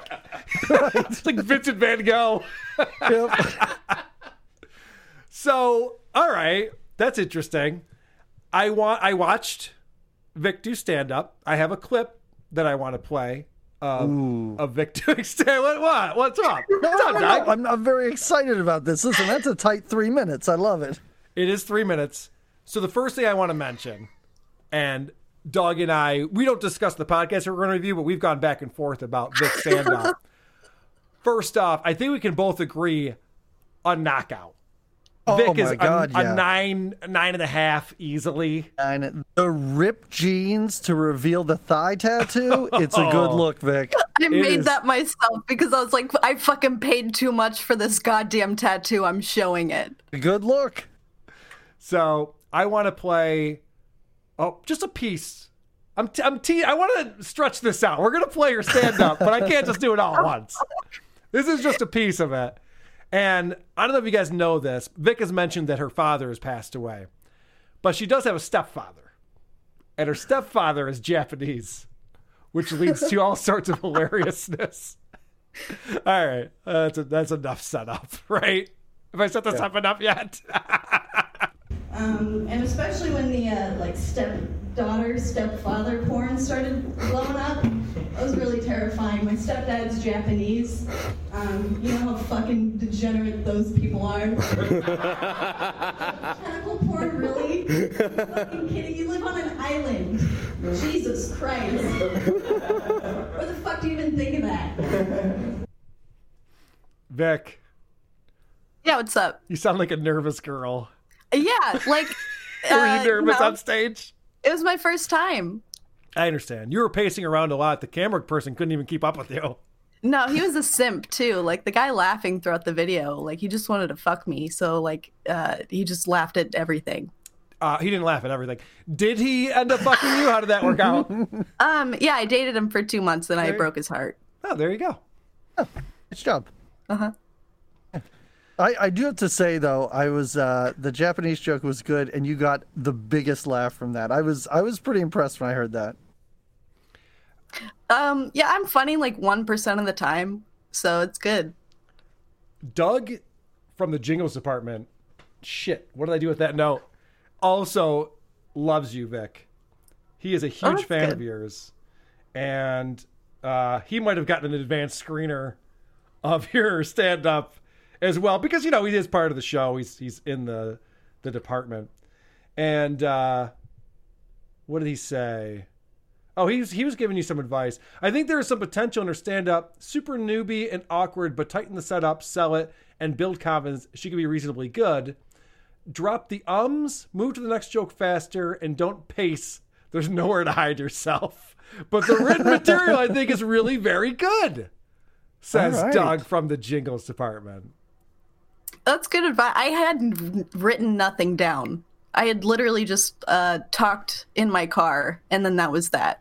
Okay. So the one thing Doug said your written material was good, he's wrong about. All right. Weird flex. Weird flex, but all right. Oh, yeah. Sounds good. You got any reviews of WATP you want to read? I have 2 5-star reviews for you today. Perfect. The first one, short and sweet. How is this possible? You can actually hear how big this guy's teeth is. 5 stars. That's a good one. That's a good one. By the way, I should point out, if you do come, and I know we've been talking about this a lot today, so now I'm embarrassed about it, but if you do go on our Patreon, the latest episode we did with Dick Masterson, there is video of that. So if you want to see how big my teeth are. Doug goes, oof. I mean, yeah. What a dick. All right, keep going. And then I think this one was made by a furry because his name is Lord Grey Fox. And he said, so I hear Vic's single. Having to tolerate Carl's pointless ramblings for an hour and 40 minutes every episode is somewhat bearable just knowing that I'll be able to grease up and rub out to one of Vic's voicemails. Her tone reeks of low self-esteem and daddy issues with a touch of over-friendly uncle that really gets me in the mindset to do things my therapist reminds me are, quote, unacceptable in today's society. My one request is to make the show shorter. After all, I could only edge myself so long before I'm just laying in a puddle of my own shame. To sum up the show, Carl is like the asphyxiation making Vic my ultimate climax. 5 stars. Awesome. I think he nailed you, Vic. Yeah, no, like I did have a weird uncle, but the only memory is like he was brushing my hair and I just started crying. Oh my God, Vic, this is terrible. I thought it was really funny. Oh man. I don't know if this is the same person, but I got a tweet today from Lord Wolfenstein. Does that sound like it could be the same person? Oh yeah.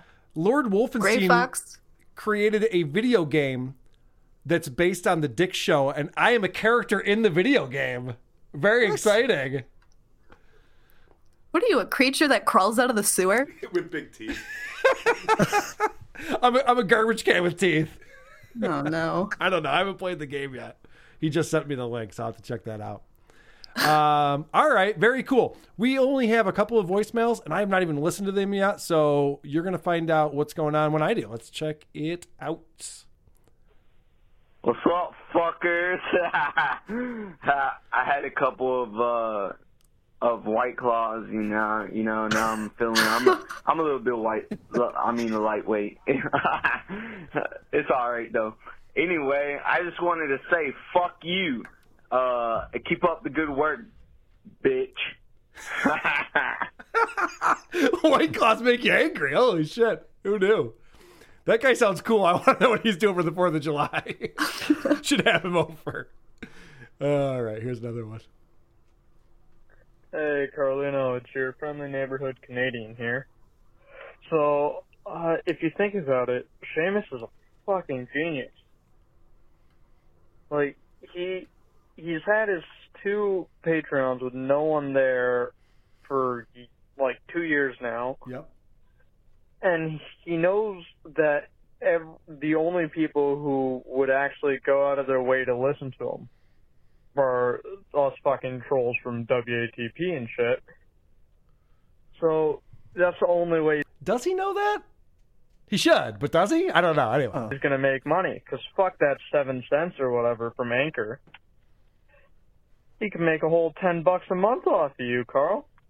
And it just blows his Anchor profit out of the water, dude. All right, call me back. Bye. I don't know if genius is the word to use for I that. don't know.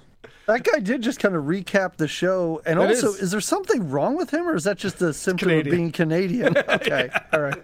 Sorry, I stole your punchline again. Sorry about that. We got to work on our chemistry.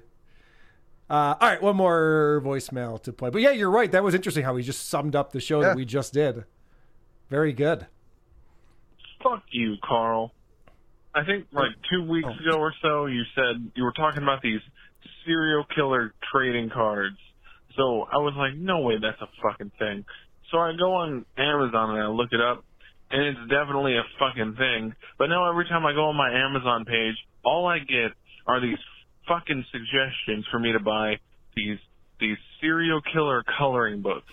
I mean, it's not just like one coloring book. There's like over a dozen different coloring books that are just serial killers. It's fucking annoying. Who the fuck buys these fucking serial killer things? Are people that obsessed with serial killers? Fuck. Okay. He could have Googled it. Yeah, that's not your fault, Carl. Like, don't go on Amazon, shithead. Like, you go on eBay or something. Like, I don't know. I definitely black out a lot while I'm doing my podcast. I don't remember ever talking about I've serial never killer heard you trading say cards. that. Okay. We haven't talked about it on the Creep Off. We haven't talked about it on WATP. Maybe Peapod. I don't know. When was I talking about this? Oh, fuck. Hey, Carl, how do you become a guest on the Peapod? I'm asking for a friend. That's a good question. Send me a note with the 5 reasons why you should be a guest on the Peapod, and we'll consider it. I don't know why you're talking about me. This is for a friend. For your friend. By the way, I'm setting up an OnlyFans. This was the Wheel of Shame, or Wheel of Consequence. Wheel of Shame. This is the Wheel of Consequence thing on the Creep Off. And I was disapproved the first time, but I just got approved today. So my OnlyFans, it's Carl Creepoff. The OnlyFans will be available for people to give me money to make fun of Vinny. Vic, I think you should be out there. We might have to have some special appearances from you. I'm like a step away with my daddy issues from creating one. So. No, I mean just to make fun of Vinny with me, because you seem to really hate Vinny. Oh, you know what? He's not my favorite. He's not my favorite at all. Nice Doug is my favorite. I've noticed Vinny, Cripple Jesus. You have some enemies on this podcast. It's true. I think Dick is next. I just want him to make fun of me until I kill myself. It'll happen. Well, just make sure that you buy one of his T-shirts right before you do that. Do you know you should have one, Carl. Dick Masterson has a brilliant business model. He has a T-shirt that you buy when you commit suicide. It's $5,000. And the reason for it is that when you die, you are relieved of all of your credit card debt. I don't know if people know this, but that does not get passed off to your heirs. So whatever you've rung up on your credit card, if you're going to kill yourself, doesn't matter. Goes away. So Dick's saying, I don't want you to kill yourself, but if you are going to, could you buy a $5,000 T-shirt before you do? So the only thing that I ask is if we do rip on you and you kill yourself, if you could buy one of the, I don't even know if you have that kind of credit limit on your credit card now that I think about it. You work at Panera I do. Bread. I have a very good credit score. Okay, good. All right, if you could do that, that'd be great. Try to split the profits with Mr. Masterson. All right, I'm at a point now in the show where I think it's just babble, babble, babble. We got to cut it off. Thank you guys for coming on, Vic. Always good to talk to you. I'm so glad that I have your stand-up now. I'm going to try to compare that to Vinny's stand-up, see who's better. Oh, yeah, Vic. Is it okay if I give that stand-up to Carl? I meant to ask. No, you were meant to. You're good. Oh, it's fucking funny. All right. All right, thanks, Carl. Thank you so much for coming on. Nice to talk to you again, Vic. Of course. Great to talk to you both. And I'm just going to end the show with a random jingle because I don't know where my regular show wrap-up clip is.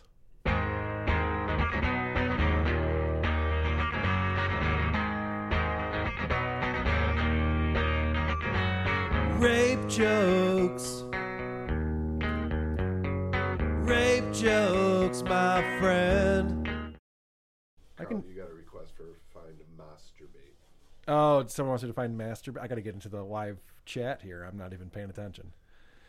All right, yeah, we're taking all drop request hour, wow, okay. Everybody. I do have that one. Masturbate. I have that in my dumb cunt folder. Don't say shit for attention. It's not cute. That's gross. All the dumb cunt drops in one place. Makes it really easy to find. Wait, when you say that you have a producer, Chris, that's a real person? I never quite understood that because I never heard him. That's the thing. There he is. Producer Chris is here. Great.